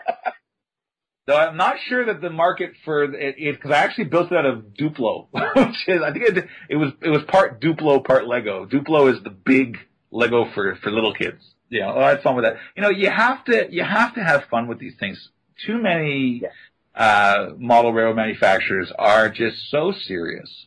And they're afraid, like they do an advertisement design and they got to send it to 3 committees before they can actually publish it. And I don't play that way, right? I mean, the ads are done by me or Bill. And obviously when I do them, I don't send them for approval. I just do them up and send them out. Bill sends it to me and I usually say, yeah, that's fine, or throw this in or whatever. And we have fun with it. It's so important to have a sense of humor. I mean, this is a hobby. Even though it's obviously this is my career and this is how I got, 4 or 5 people earn their living with working with Rapido. It's a hobby. It's what we do for fun. And if you can't have fun with it, what's the point? Okay. What is Prairie Shadows? Prairie Shadows is a good buddy of mine named Jeff Arnold. He lives in Winnipeg, Manitoba, right in the center of Canada. And he started Prairie Shadows primarily as a retailer a few years ago. Several years. He's been around for a while. And his main business is he's in the trucking industry. Jeff Arnold is in Arnold Brothers Transportation. But he loves trains more than trucks, and he would love to be doing this full time. So he approached me about doing some projects together. So that he would sell things like, he's a big N-scale modeler. He's not into HOs as much. So that's why we're doing some new N-scale stuff with him. We've got the same GON that we're doing in HO, we're doing N-scale, the Canadian GON. There's the CN bulkhead flat car in N-scale. The one that's coming out first is the CN Point St. Charles caboose in N-scale. It's nice to have another Canadian manufacturer out there. So he's really quite keen on this, and there's actually, I can tell you right now, I can't tell you what they are, but I can tell you that he and I are working on several new projects together. So the N-scale market, I mean, there's stuff that I'm doing myself for N-scale, but there's going to be a lot more N-scale stuff coming up because you got someone like Jeff who's a hardcore N-scaler, and he's serious about it. So and I've got this new factory in China that I'm working with, and right now all they're making is N-scale stuff. So they're making the stuff for Jeff. And so I'm hoping that there'll be quite a lot more N-scale stuff on the market from Rapido, the rest directly or through Jeff in the coming month. But people who saw our newsletter, I sort of snuck an N-scale locomotive into a recent newsletter that we are working on, with no fanfare, nothing. And we'll just see who read to the end of the newsletter. Let's find out. So we do get we're getting these occasional emails saying, what? Who was that? Who was that? And, it's fun to throw stuff in like that. Okay. Well, the photo of the caboose that's there on your webpage on Prairie Shadows. Yeah. Is that N-scale? Oh yeah, the Prairie Shadows is an N-scale caboose. But the photo, is that an N-scale prototype? I mean, it's insanely detailed if that's N-scale. I gotta go to my website to see which photo you're looking at here. Oh yeah, that's N-scale. Good grief. Yeah, the factory doesn't like the amount of detail I put on these models. They keep telling me, make stuff a bit simpler. Come on. This is the CSX caboose that we've recently reissued. It's the CP caboose decorated for CSX Safety First scheme. That's a hugely popular caboose. But I mean, every time I send the artwork to the factory, they go into conniptions because there's got to be hundreds of printing positions on that thing. But it's fun to do this stuff, right? Yeah. We try and get as detailed as we can. Yeah, the 3 cabooses that are visible on and all the close-up photos, that's all N-scale. Golly, that is insane. Yeah, including the working marker lights. I'm really proud of that feature. Yeah, that's some small LEDs. Yeah, we did that in HO as well. Now we've done it in N-scale. It's neat to have that little bit of animation, so you have the markers bring up the rear of the train. It's harder to do when you've got an older caboose with the markers that are separate bits. Yeah. But it's not too hard to do for these guys. And, they say that imitation is the sincerest form of flattery. We brought out our Easy Peasy lighting, a few years ago now, and with that, the wand, as you can see that on the N-Scale Caboose page on our website, you see the wand there. And it's amazing how many manufacturers are now brought out some form of magnetic powered lighting with the wand. And the funny thing is, they must have sent our wand to their maker in China because they even copied the shape of the handle. Really? Okay. Imitation is a serious form of flattery. It doesn't bug me. The people still know Easy Peasy lighting, and that we get a lot of requests for our Easy Peasy lighting. All right, but I'm telling you, if you're going to make a at least change the shape of the handle. Come on, don't make it so obvious. Okay.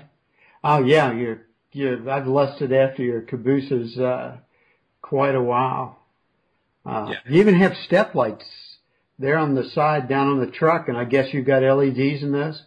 On the caboose, no, we haven't got the working LED lights on the bottom of the caboose. Okay, all right. There may be a wee bit of leak from inside, which would create your accurate look and feel. Let's put it that way. Yeah, okay. All right. Well, actually, the LRC locomotive, all going well, will be delivered. This is the HO scale. It will be delivered with step lights. The factory showed me a step light design. They said use that. So once we finish up the tooling mods for the LRC locomotive, that should be coming out next year. I only started work on that one 8 years ago. That one should have work. Well, working step lights across the board for locomotives, cabooses, and anything else, I would suspect that would be a product that could apply to other things too. Yeah, well, it's fun. It's fun, but it's easy to do.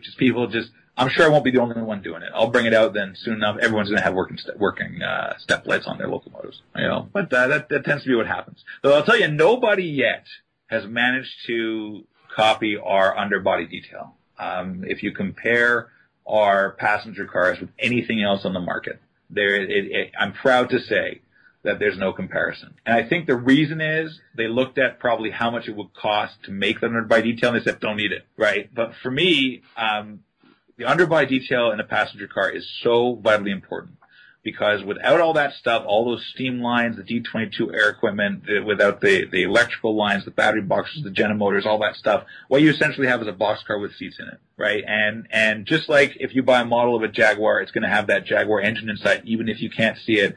I feel that way when I have a passenger car model, that it should have all of the hardware necessary to bring that to you, that comfort experience, whether down to things like anti-macassars on the seats. I hope I pronounced that right. Or I put sinks and faucets in the toilets, even though you can't see them, right? I'm trying to recreate these real things in model form, especially when it's something like the turbo. The turbo, they were all scrapped. Same thing with any of the old CN cars. All those CN cars were all screwed. Hardly any of those are still in service. And the model is the only way you can experience that thing now, that piece of history now. So I really try and put everything on there. And I've spent so much time underneath passenger cars, and as I get older, it gets more and more difficult to scuttle around on my back on ballast underneath the passenger car. I'll tell you that. But I keep doing it. And we do have more passenger cars planned. So we're going to keep scuttling around underneath train cars. Okay. Now, on your Canadian Pacific passenger train, the one that was out. The Canadian, yeah. Yes. Oh, that came there with the locomotives and everything. Yeah. I know we sold 2 sets just as quickly as we got them in the store. They were gone. Yeah. And the guys who bought them and took them to clubs, everybody raved on them. So excellent job. Now you've got a second run of that train, under VIA, if I understand it right? No, so the way it works is we released the original CP scheme, the Action Red scheme, and the VIA schemes as part of the original release of the Canadian. The Canadian was all done. We always take advance orders. We don't make any inventory. We got stuck when the economy fell apart with 3,000 cars in our warehouse, and I said, I'm never doing this again. So what we're doing now is we're releasing the cars separately. So you're going to see an announcement at the end of this month for the Dome cars from the Canadian, the Park Series cars at the end of the train in Canadian Pacific and Via Rail. And we're going to be releasing the coaches in a whole bunch of different paint schemes from railroads that had prototypes that were very, very, because Bud coaches, there's not such a huge difference from car to car as there are with the smooth side coach. Smooth side coaches, like every railroad was different. Bud has a much more of a consistent look from railroad to railroad. So, we'll be announcing those. So if you missed out on the Canadian, you'll be able to get assemble a complete train over a 2-year period. We're starting with the park cars, and then after they come out, we'll start announcing every few months a new car, and then we'll release the locomotives as well. But if you really like our level of detail, and you don't model Canadian Pacific, but you model New York Central, United Pennsylvania Railroad, or one of those schemes, then you'll be able to pick up our Bud cars as well. You can pick and choose which cars you want for your layout. Because we've had a lot of requests of people saying, when are you bringing out your Canadian cars painted for other road names? Because they say, I'm not a rivet counter, and I want that gorgeous Bud passenger car painted for New York Central or whatever road, Rock Island. So we're going to be doing that because we've had a lot of requests for those cars. Because, you look at them, and again, nothing has been done to that level of detail, whether it's the underbody detail, the interior detail, or even the finish. The finish of our cars, the guys who are really keen on getting that stainless steel finish to be accurate, they've said that we nailed it with our cars. I find a lot of the plated models coming from different manufacturers don't look right to me. They look more like a tin plate model to me. Our stainless steel finish was done after months of research with different materials, some of which were extremely toxic. Thanks God we didn't use any of those. But a whole bunch of different materials to get the right finish. And there's a whole process that we do to get that finish, including that it has to be done at certain temperatures. There are certain temperature ranges at which we have to apply the finish, or it doesn't come out like that. So that's the kind of experimentation we did. I'm not a big passenger modeler, but I did hear kind of through the grapevine that the passenger cars for the Canadian are similar to the California Zephyr. Is that true? They are very similar to the California Zephyr, and of course, it's the one thing we're not going to do because there have been a number of very good models the California Zephyr produced. I wouldn't want to I don't believe in a pissing contest. In a pissing contest, everybody loses and everybody gets wet at the same time, right? So I don't want to go head to head with Broadway with their California Zephyr. So we'll bring it out in other paint schemes, but I wouldn't bring it out in that scheme. So the California Zephyr guys are going to be, they can always buy, if they're really determined, they can buy a unlettered car from us and they can decorate it in California Zephyr. Well, that's a good point you make. We've got some of your undecorated cars, which are done in basic, just a plastic color. Yeah, the Bud cars will actually be finished in stainless steel. They won't be fully on deck.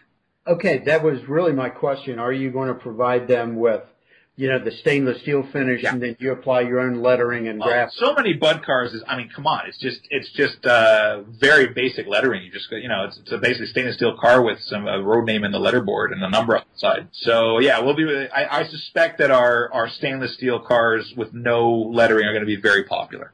Yeah, so I would say so. Absolutely. You could put Amtrak on the side of it if you wanted. Yeah, well, we are going to be doing Amtrak. We're definitely doing Amtrak. You are? Okay. Oh yeah. Amtrak definitely. But obviously we can't do all the Amtrak phases at once. We'll start with phase 1 and go from there. We'll see how they do. I'm hoping they do well because I think it really comes down to we have to let people know how our car is different from what's out there. Finish and the incredible detail. It's great to chat with you about stuff like this because there are a lot of people who don't know who Rapido is still to this day. I've been doing this now full time for 8 years this month. And, our first release came out in late 2006. But, if you live in St. Louis or you live, in California and, you see an ad for a CN locomotive, chances are you're just going to flip past it to the next page. So people don't realize that we don't just do Canadian stuff, we do American stuff. Our Osgood Bradley cars have been hugely popular. The New Haven, Long Island Railroad, those things. So we were quite well known in the Northeast and the Midwest, but there's a lot of people in the South and the West who still think we were a maker of N-scale locomotives in the 1960s, which of course is not the case. It's a totally different company. So hopefully, as more people get to know it and see the level of detail in our model, they'll realize that passenger car is not the same as another passenger car. You can't just substitute one for the other. There's different manufacturers have different priorities. So, Walthers likes to bring out these incredible name trains, and there's certainly a huge market for that. But the amount of detail that goes into our cars, we couldn't bring out a name train a year. There's just no way. The sheer tooling expense to bring out a name train a year in our level of detail is just, the Canadian was the biggest thing that we ever did by far, and we almost bit off more than we could chew. It really sucked up our resources for 2 to 3 years doing that Canadian. I have a little bit of a story to tell you. Sure.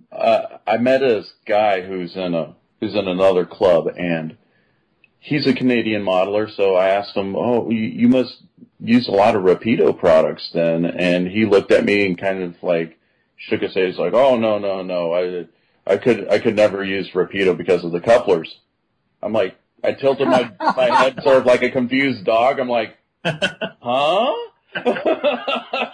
N-scale Rapido couplers, yeah. You know what? He's an older guy, so I suspect that might have been the company prior. Yeah, Rapido, when I registered the name Rapido, I registered it. And then, Rapido Trains Inc. And the company's called after CN's crack passenger trains of the 60s and 70s, the Rapido. My three favorite trains are is the Rapido, the Turbo, and the LRC. Well, neither the LRC nor the Turbo sounded like a model train manufacturing company, so I went with Rapido. And it was after my name started getting out there, people started saying, so did you make those N-scale stuff in the 60s? I looked up and realized that, the Rapido from the 60s, being an HO modeler, I never even made the connection, right? But thankfully, like, their trademark expired in 1982, so I don't have much to worry about. But model railroaders, we are, number one, we tend to be older. I'm on the younger age, sort of side of the spectrum. I'm 38. But most of my buddies are in their 60s because most model railroaders are in their 60s. And I'm learning this as I get older, and I do things like, I have to buy an Optivisor, which I finally got last month. But we have long memories. And people remember Rapido like it was yesterday, even though it was 40 years ago. And I remember there was one guy on an online forum. This was a few years ago. He said, I think it was maybe 2-3 years ago. He got into an online forum and was saying that Via Rail is always late. He knows he was talking to the Banff station agent just a little while ago, and the guy said the train time is late or never. And I responded by saying, Via hasn't been to Banff in 19 years. Yeah, so it is late. Right now it's been 23, but at that point, Via hasn't been to Banff in 19 years. That was a long time ago. You're judging Via Rail today based on your experience with steam-heated equipment in the 80s, right? And I think it happens with us, especially. I was at the Ottawa show last year, and I had someone come to me and say, I won't buy your cars because the floors are warped and the sides don't hold on straight. I said, yeah, our first release in 2006 had that problem. Have you looked at any of our cars released since then? What? So I said, pick that car up. This was a club car, which is not from our first release. Oh, that's solid. Oh, that's nice. Oh, look at the couplers the right height. I said, yeah, because we fixed the problems, right?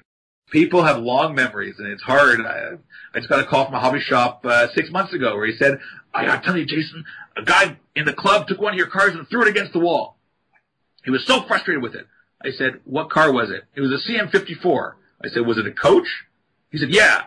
You mean the coaches from 2006? He said, yeah. I said, well, yeah, it was our first model. It wasn't perfect. We improved since then. Yeah, so sometimes it's hard to sort of let people know that we improve, we change, we get better. Every one of our releases, we try and improve over the previous release. Yeah, so we're actually, those coaches from 2006, the body's been completely redesigned since that original release. So, you got to try and communicate that to the customers. It's not always easy, but we do our best. We do our best to let people know that we learn from our mistakes, and we always improving our models from release to release. Yeah, so. Well, there is a supplier out there who hadn't had problems with split gears, wrong gearing, you know, like you said, you repair, you replace it, change the process, you just get on with life. Hey. Exactly. And it's nice when people give a manufacturer a second chance. I know that the Turbo Train was our first powered model. It's a great idea. Here's the first model. Let's take something that is articulated with a pendular suspension with only 4 powered axles on a 7-foot-long train. That would be a great first powered model. It just didn't run very well. We had the wrong gearing in the trucks, and there was some design flaws in the trucks. So we actually redesigned the trucks, and we offered the trucks to people, which was good. But then when it came to the FP9, we heard a lot of that. We heard people saying, "Well, I'm not going to get your FP9 because your Turbo Train just was a terrible runner." And I said, "Well, you know, we've learned from that mistake, obviously, and it's hard to compare a big powered diesel with 4 axles and a whole lot of weight in there with this, articulated lightweight train set with full interior in the engines." And thankfully people did give us that second chance, and we haven't had a single complaint about the running quality of the FP9. This thing will, at speed step 1, happily tootle along at about half a mile an hour until the cows come home. You know, and it runs really nice. The pulling power, I put an FP9 with one of our early F9B samples, and I pulled a 20-car train up a 2% grade without batting an eye. You know, so it's got serious pulling power. In fact, we had a real problem. The GMD1 model, not good. The model will pull 36 cars, okay? The prototype couldn't pull much more than 10. So I'm trying to tell people, your model will pull all your freight cars, but you still need to buy like 3 or 4 of them. You can't run one. CN, except for on very rare occasions, ran their GMD1s as pairs because you tried to pull 4 freight cars up, like grain cars, up a little tiny grade from the elevator. Yeah, one couldn't do it. Yeah, that thing just could not pull to save its life. So we've gotten to a point where our model pulls too well.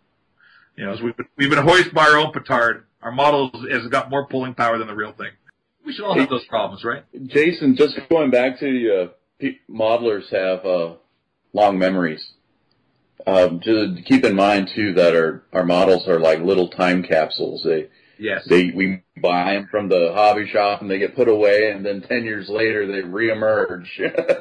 Yes. We've experienced that. We often get emails saying, "I finally opened the Cafe Bar Lounge I bought in 2007, and it's missing a coupler. Could you send us one?" You know, so look, every model. I'm a modeler, and I have been since I was a kid. I was scratch building underbody equipment when I was 13 for my CN via passenger cars, and replacing details on my FP9. I'm like every other modeler. I have a crawl space in my basement filled with hundreds of models. Some of them I know I will never get to. I just won't. Yeah. And this is the reality of it, right? We all get so many models, and we all have so many kits that it would take 4 or 5 lifetimes to complete them all. It's sort of like learning sitar. They say that it takes you 1 lifetime to get the skill and the next lifetime to master it. Yeah, sitar's Ravi Shankar curve like that, man. Ravi Shankar just died a few months ago. So there you go. 1 fewer sitar players in the world. Yeah, I don't think we have a category for that in the Rock and Roll Hall of Fame. The sitar was right there with the keytar, you know, they're hanging out. When I was in high school, I was big into 1960s music and culture, even though I was born in 1975. And so I was wearing bell bottoms and beads in 1990. And I never stopped wearing bell bottoms. In fact, as I see, you know, we're on audio here. I'm wearing these elephant pants from the 70s right now that I got at a secondhand shop in Winnipeg, and they'd never been worn. They were meant for, you know, in the Navy pants, the Navy uniforms used to have these big flares at the bottom. I'm wearing a pair right now. Yeah. So it occurred to me just the other day, I've been wearing bell bottoms for longer than the original bell bottom era lasts. Yeah, but I think someone referred to me in all honesty, like he was being actually kind when he said it, that I'm part showman, part clown in the model railroad industry. And when you see some of the stuff I wear, my latest thing is wearing a Star Trek communicator during my presentations. You know, if it goes really well, really badly, I'm sort of tapping it, hoping I'll get beamed out of there. Star Trek communicator. All right, I like Science fiction and model railroading doesn't. They do mix very well, though. I would, keep on dropping hints on the Doctor Who forum on the internet that I make model trains, and no one's taking it. Like, for some reason, like these 16-year-old fans who are tick-tapping on their phones all the time aren't getting into model railroading, but they're big into Doctor Who. So I'm hoping I'm just sort of leaving these crumbs, right? And that when they turn 55, bing, I got to go buy a model train. And we get a lot of husband and wife teams once they retire. They take an interest in each other's hobbies and see. We have all these women now helping their husband. I'm going to build a chicken farm for my. Okay, can you come explain that to my wife, please? I keep on saying stuff to her like, look at this magazine article. See, they make trees together in front of the television. She turns to me and says, there's a coach in my basement. I'm not going to sit and make trees with you. There's a coach in my basement. And she keeps on repeating this. I think that it's something as if it's not normal to have a full-size Via Rail coach in your basement, right? So, well, that or we just got to get her into anger management counseling. She is not letting go. No, she's actually been hugely supportive of my hobby. I remember when we got the house and a friend was over and I was telling her, okay, here I'm going to build a full-size Via Rail coach. Here I'm going to smash through into the garage so I can build the full, 12 by 45 foot layout. And he comes upstairs and he says to my wife, he says, Sadura, how can you let his trains take over the basement? And she said, without his trains, we couldn't afford the house. He said, good point. Yay, touche. Good point. Touche. There you go.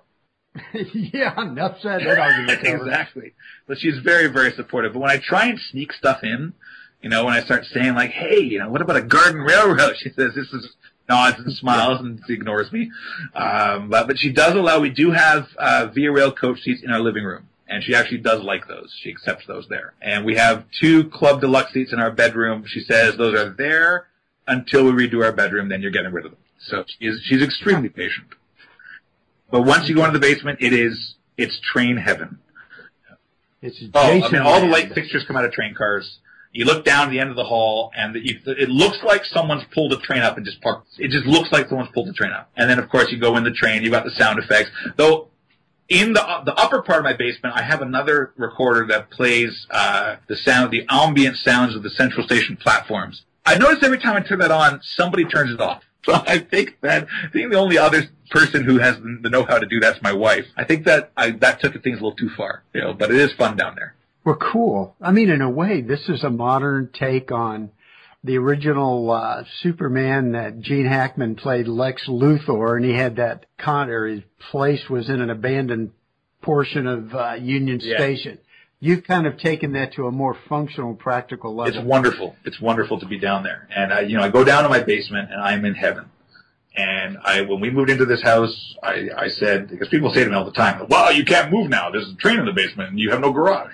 And I say, I plan to be taken out of this house in a pine box. It'll be a long, long time from now, please God. But, I'm not moving. And I think people who always have their eye on, can I get a better resale value for this house? It stops them from realizing their dream of that basement empire model railroad when they're always thinking, well, if something better comes along, I'll move. You know what? Please God, one day I'll make a lot of money from Rapido. Right now, I can pay my bills and just. One day, please God, I'll make a lot of money. And maybe we'll be able to afford to get a bigger house. But we said this house is big enough for us. We never need a bigger house than this. It's about 2,500 square feet. It's 4 bedrooms. There's no reason. It's a middle-class house in a middle-class neighborhood. And there's no reason why, even if one day, I'm a millionaire or something, there's no reason why we'd ever have to move. We found a house. We love it. And because we have that attitude that I love this house, and even if I one day make it big, we don't have to move, that gives you the freedom to do stuff like build a train in your basement, like smash through the garage to build your layout. You've got a sense of permanence. And you know what? I may get hit by a bus tomorrow. And then obviously plans are going to change. But I'm going to not live my life as though I'm going to move or I'm going to die. I'm going to live my life as though I'm going to live and I'm going to enjoy myself. This is the hobby that I've dreamed of having, the train car in my basement since I was 12. I've dreamed of having a big model railroad of the Kingston subdivision since I was 5. And here I am living that dream. And I'm loving it. And yeah, crap happens. Maybe one day I have a fall or whatever and we can't have that house anymore. So we'll deal with it then. Right? But in the meantime, I'm just going to enjoy that space and do what I can with it because I'm only on this planet once. I'm going to enjoy my time here and do what I can. And I love model trains. I love my Doctor Who and my Star Trek. I'm going to surround myself with the things that I love. And I think everyone should have that attitude. Just sort of stop holding back. You know what I mean? And I'm thinking it's quite fortunate you were never a nuclear missile submarine commander. Who knows what would be in your basement? Forget the basement. What would be in a submarine? Yeah. Where'd you find those missiles? No, that's great, Jason. I think you've got the right attitude on listen, that. I'll tell you a little quick story because I know I talk a lot, but hopefully you'll be able to edit something down to make this only a 40-minute interview. So I was just in Saskatchewan and I toured someone's layout. I toured a lot of layouts when I was on this tour, and it was a beautiful model railroad he's been working on, sort of tootling on for the last 25, 30 years, and this fellow is about 80 years old, and he's saying, I'm going to smash through here, I'm going to build this over here, and this town's going to over there, I'm going to smash through there. And I couldn't help thinking, I don't know if you're going to have time to do that. Because, he's getting on, and it's trouble for him to bend down and to do building. Now, if he's got a good team of helpers, then sure, they can build all those things. But I was then... So it was a very, very powerful experience for me seeing this because he wasn't thinking at all, I'm 80, in 10 years I'm going to be in a wheelchair, right? He was just, I'm going to do this, I'm going to do this, I'm going to do this. And then I was on the phone with a modeler that I met who I really, really got along with. He's a CN engineer named Doug Hunter. And I said, Doug, how old are you? Doug said, I'm 66. I said, Doug, I want you to go and get that layout started. And the next time in Saskatchewan, I'm going to come run trains on your layout. Because there is no time like the present. You do not know what's going to happen tomorrow. I'm in benchwork stage right now. I plan to have a beautiful model of Spadina Yard, Union Station, downtown Toronto, the Kingston subdivision. I plan to work on it for 35 years, but I may fall off a cliff in 3, right? There's no time like the present. You got to get working on it and get building that layout. And there's so many of us that are talking about building a layout one day, and one day may never come. That's right. Get started now, and if you haven't got the space, build a module. Take part in an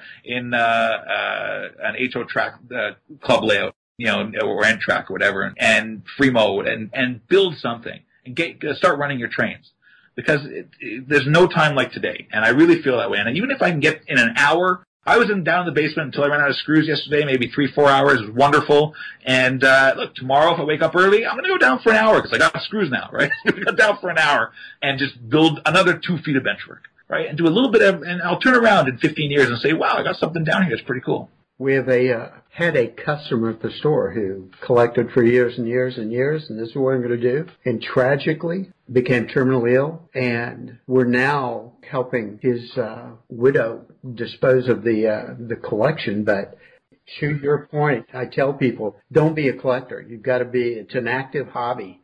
It's not passive. Get involved. And here I sit amongst all my Fremo modules. My feet hurt from standing up all weekend running trains. So. But you know what? You're running trains, and you're. Hey, well, I'm building stuff. I'm not really a permanent layout guy. I love modules, so that's what I have. I have amassed this crazy ensemble of scenes. That's fabulous. You're a model railroader. Yeah. And you're building, right? It's not everyone's dream to have. You talk to anybody in the UK, and you won't find any basement empires there, right? These guys, it's all about the portable layout, right? With fiddle yard to station scene to fiddle yard. But you're modeling, and that's all that's important. There's so many different ways of modeling in this hobby. My vision of model railroading is very different from your vision of model railroading. The point is, though, that we're both model railroading. And I love bench work. Some people would say I hate bench work. That's not model railroading. That's building with wood. I don't care. I'm having a great time. Right, and if I end up can't run a train for another 6 months to a year, so what? I'm still model railroading. How wide is a passenger car? Interior dimension? Well, the exterior passenger car is generally 10 feet. Some cars are wider, some cars are narrower. So my coach interior dimensions are about 9'6". Okay, and then roughly just a skosh under 85 feet long? A real coach is 85 feet over coupler pulling faces, generally. So the interior length is going to be shorter. And I've got in my basement a 20-foot slice of a Via Rail coach. So it starts at the vestibule. You walk into the vestibule. I made the vestibule about 3-4 inches an hour as a prototype so I can fit more room inside the car.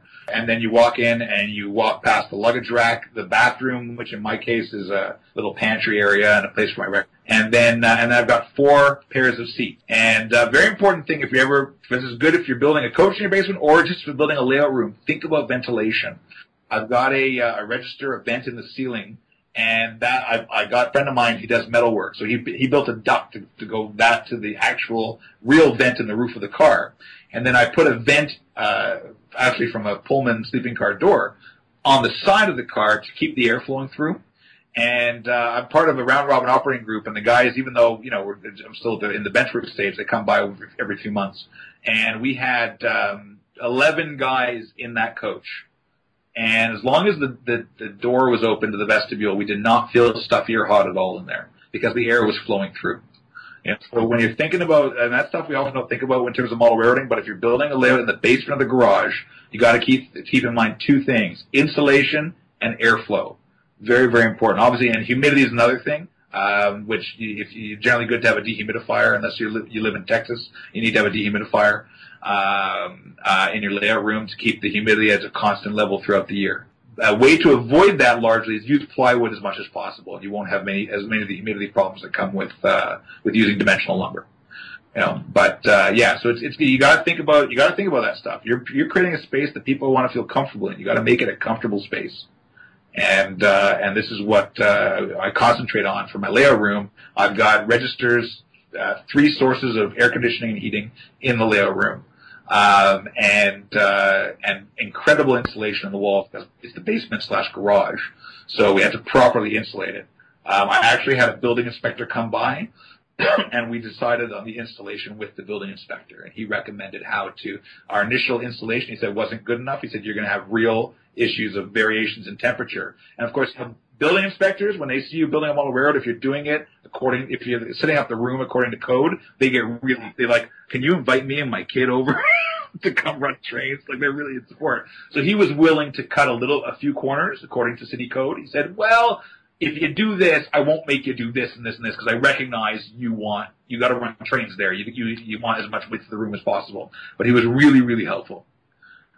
So best to do things by code. Try and get an idea of what the codes are, and if you're doing any sort of changes to the room, get a permit and do it properly. You will not regret it. Permits are very inexpensive to get. I know I'm speaking from the city of Vaughan, but I'm sure throughout North America, permits are very inexpensive. But definitely cheaper to get a permit in advance, get the guy in while you're working on it to show you what has to be done, as opposed to having someone come on by accident and tell you you can't have it like this. You have to rip out your walls and start again. Okay. Well, what made me ask the question is, because you've got your Mildly Amused About Ontario and Quebec tour coming up.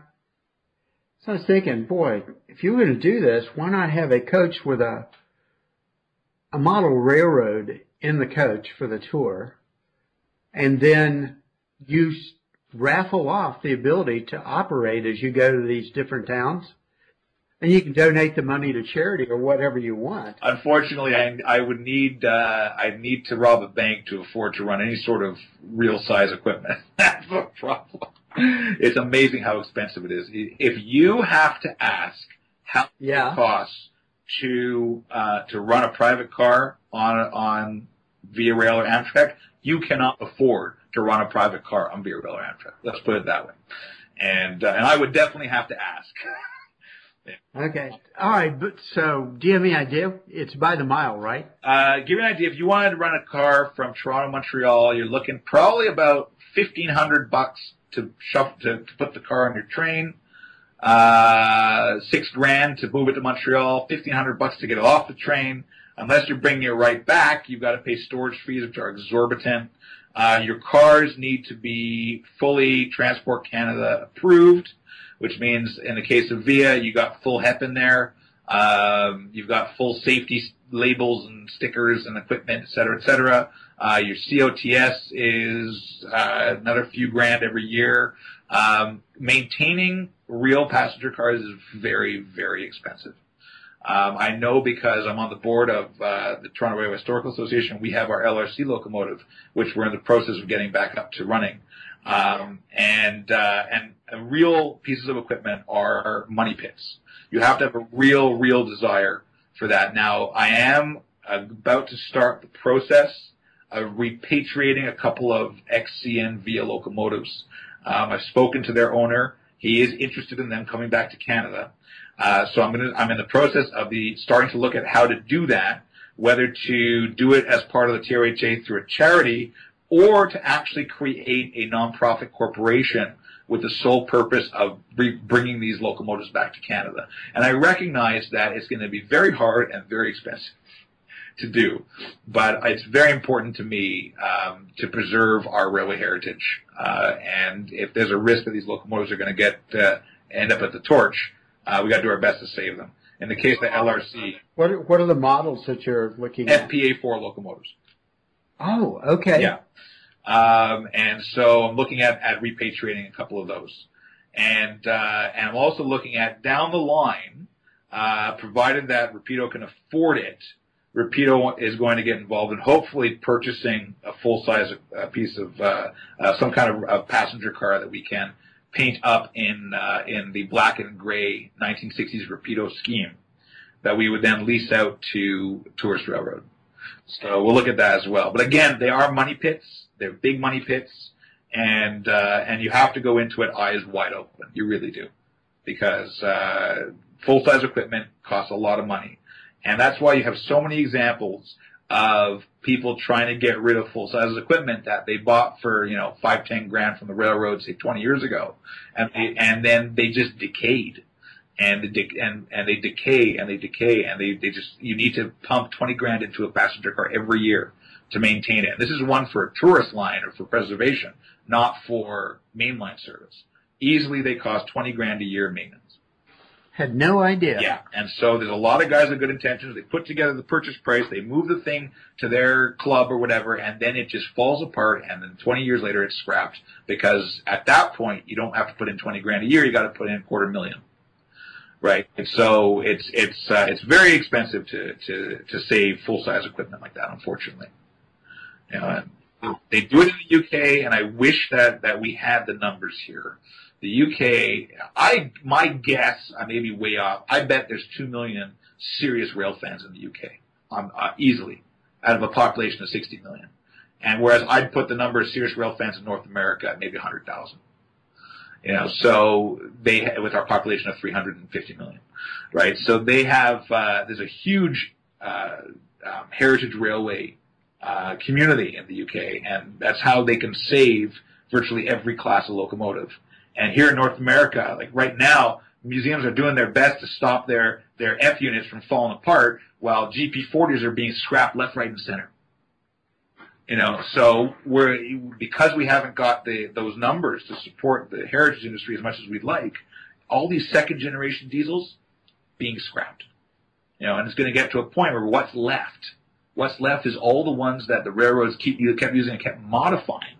So that when you go to a museum in 40 years and you want to see a Jeep40, you're going to see one that was nowhere near the way it was in the 70s. It'll be the one that's been modified 30 times to make it to 2025. You know what I mean?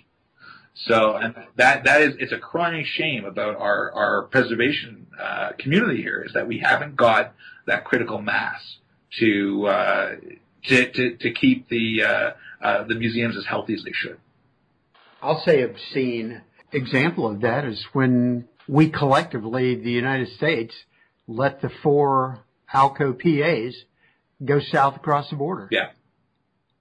Well, there's the 3 of them are Hulks and 1 of them is near Hulk. There's only 1 FPA4 in Canada, and this is this locomotive was ubiquitous from Winnipeg to Halifax, for 30 years, and there's 1 in Canada. And the rest are in service in the States, or they're retired and starting to decay. Again, you cannot leave a locomotive sitting in a yard for 20 years and think that, one day I'll get it running again. Doesn't the Cuyahoga Scenic down in Cleveland area have a couple FPA4s? Napa Valley, Grand Canyon, New York and Lake Erie. There are FPA4s scattered about. And that's why I am in discussions with one organization about bringing 2 back to Canada. Luckily they haven't all been torched. That's the good thing. When it comes to something like the Turbo, it is still to this day the fastest train in North American history, the fastest production train. It's faster than the Acela was the United Aircraft Turbo train. And by 1984, they were all tin cans. It had all been converted to tin cans. And nothing was saved. A scrap here, a bit there was it. The turbines were returned to Pratt & Whitney. 1 was kept for the museum in Quebec. But that's just the actual turbine from inside the engine. It's not the actual power car with the seats and everything. They were all scrapped. And there are other examples of trains that are going to be scrapped because we haven't got the resources to save them. And I really hope that some very kind, wealthy people just show up out of the woodwork and say, whenever you read about those billionaires, like Mark Zuckerberg who created Facebook, you look at a guy like that and say, why aren't you a rail fan? Why can't you be a rail fan? Yeah. Get Bill Gates involved with his foundation. What could we do with $1 billion railway heritage fund that is exclusively meant for saving and restoring equipment? You could save every piece of equipment in North America that we need to save with $1 billion. Forget saving. We could restore them. We could make them beautiful. Get them running. And this is chump change to these people, and it's amazing. But, I would love one day for there to be a working turbo. Like, they sometimes, like in the UK, they built an A1, or an A3 from scratch, the Tornado. Wouldn't it be great if some billionaire could be a turbo fan and could say, I'm going to pay the $10 million to make a turbo from scratch to run on the main line. But you can always dream, right? Yeah. Well, and I guess with the latest move by UP, we'll see how much it costs to restore and operate a big boy. Yeah. That's something that's measured in beyond just money because of all the time. Oh, yes. All the unseen time that'll go into fixing it, Of course. Because one of those projects is a labor of love, Yeah. Oh, I understand, but I'm also just, numbers fascinate me, so I'm going, I wonder how big that nut will be when they finally get it cracked. Yeah, definitely. Yeah, more power to them. I hope they do it quickly. Well, UP has the resources to do it, I wish that more of our Class 1 railroads had a real interest in heritage. Not just occasionally donating a locomotive to a tourist group or whatever, or a museum, but actually, saying, here, we're going to donate to you this GP40, and by the way, we've restored it to operation and painted it in 1976 colors. They've got the resources to do it. It's a drop in the bucket for them. And for us with the railway preservation industry, we got to fundraise for a year to do the same thing. You know what I mean? So, it's unfortunate that there's not more of an interest in preservation. So I'm really impressed with what UP's doing. All right. I even like the graffiti versions of a couple of your caboose. Yeah, the graffiti, look, I'm not a fan of graffiti. I regard it as vandalism. On my model railroad, there will no graffiti on my layout. But if you're modeling modern railroading, it's a fact of life. And the technology has now progressed where we actually use a printer that can print onto 3D surfaces, right? So it's used for people printing stuff like promotional gifts and gadgets and what have you. And what we do is we actually take the photograph of a graffiti car, we shrink it down to HO scale, we pad print the white or directly on the car, and then we use this 4-color printer, just like a printer you have at home, and we print out the photo on the side of the model. And it's a new technique. It works really, really well, and it ends up with phenomenally realistic graffiti on the cars, right? So those are an example where a hobby shop gave me a call and said, we want to do a graffiti car. I said, do you have photos? He said, yes. We said, okay. And that was that, right? So we did one for Prairie Shadows, did one for George's Trains. And if any hobby shop were to come to us and say they want to do a custom caboose, they want to do a custom passenger car, etc., we're all for it. Obviously, it's much easier to do if we're already doing that model. So if we're making coaches and you come and say, I want to do a custom paint scheme on a coach, your minimum order quantity is going to be much smaller than if you say, I want to do a custom FP9 even though you're not making FP9s anytime soon. So then I'll say, well, if you want to do a custom FP9, we have minimums in terms of how many circuit boards we can get, how many metal parts we can get, the wheel, the turn wheels, et cetera, et cetera. So, but if we are making the car at the time, if we ever announce a product and someone wants to do a custom run, when we announce it is when to get in touch and say, let me, when you, after your order deadline, I want to make a custom run with you, or I want to announce it now, and you'll do it with your run. And I'm always open to that. If it comes to a unique number, say I'm making 5 coaches, you want to do a 6th coach with a different number just for your club, we need about 60 to 80, depending on the product, of a custom run. If you want a unique paint scheme, depending on the paint scheme, it's anywhere from 200 to 300 pieces as a minimum for a custom run. So it's not crazy numbers. You don't have to make 1,000, right? So a number of people, even CSX has come to us in the past. We did a custom run of cabooses for CSX. And I pointed out, our caboose is a Canadian Pacific caboose. Yeah, we don't care. It looks great. Oh, yeah. Yeah, I could squint and buy into that application for U.S. Road. Wouldn't bother me. We've now sold, for Via Rail Canada, we've sold hundreds and hundreds of cars as custom runs for them. And why? Because it's their cars, right? So we developed a relationship together very early on. And they would call me and say, what have you got to make for us? We want Rapido products on our trains. And I said, well, at that point, we got LRCs. Well, no one wants LRCs. I don't know what that is. So then when I said we got park cars, they were like, bingo, we can do park cars. And so the problem was, we did a run of park cars, and they announced it to the public. I did it for my newsletter. That's how I announced it, to the Via Rail park cars. And they sold out in about 2 weeks. So before the park cars even arrived, Via was sold out of park cars. So that was the end of their plan to carry them on board. Yeah, so there are 2 new cars we're working on for Via Rail Canada. And so always stay tuned to our Rapido News newsletter, because that's where we announce all this stuff. Okay. Words to the wise. Well, that does it for this month's Model Railroad Hobbyist podcast. Chris, Jim, and myself thank you for listening. So we'll see you next month. Well, we won't see ya. You'll hear us. You'll hear us next month. Yeah, that works.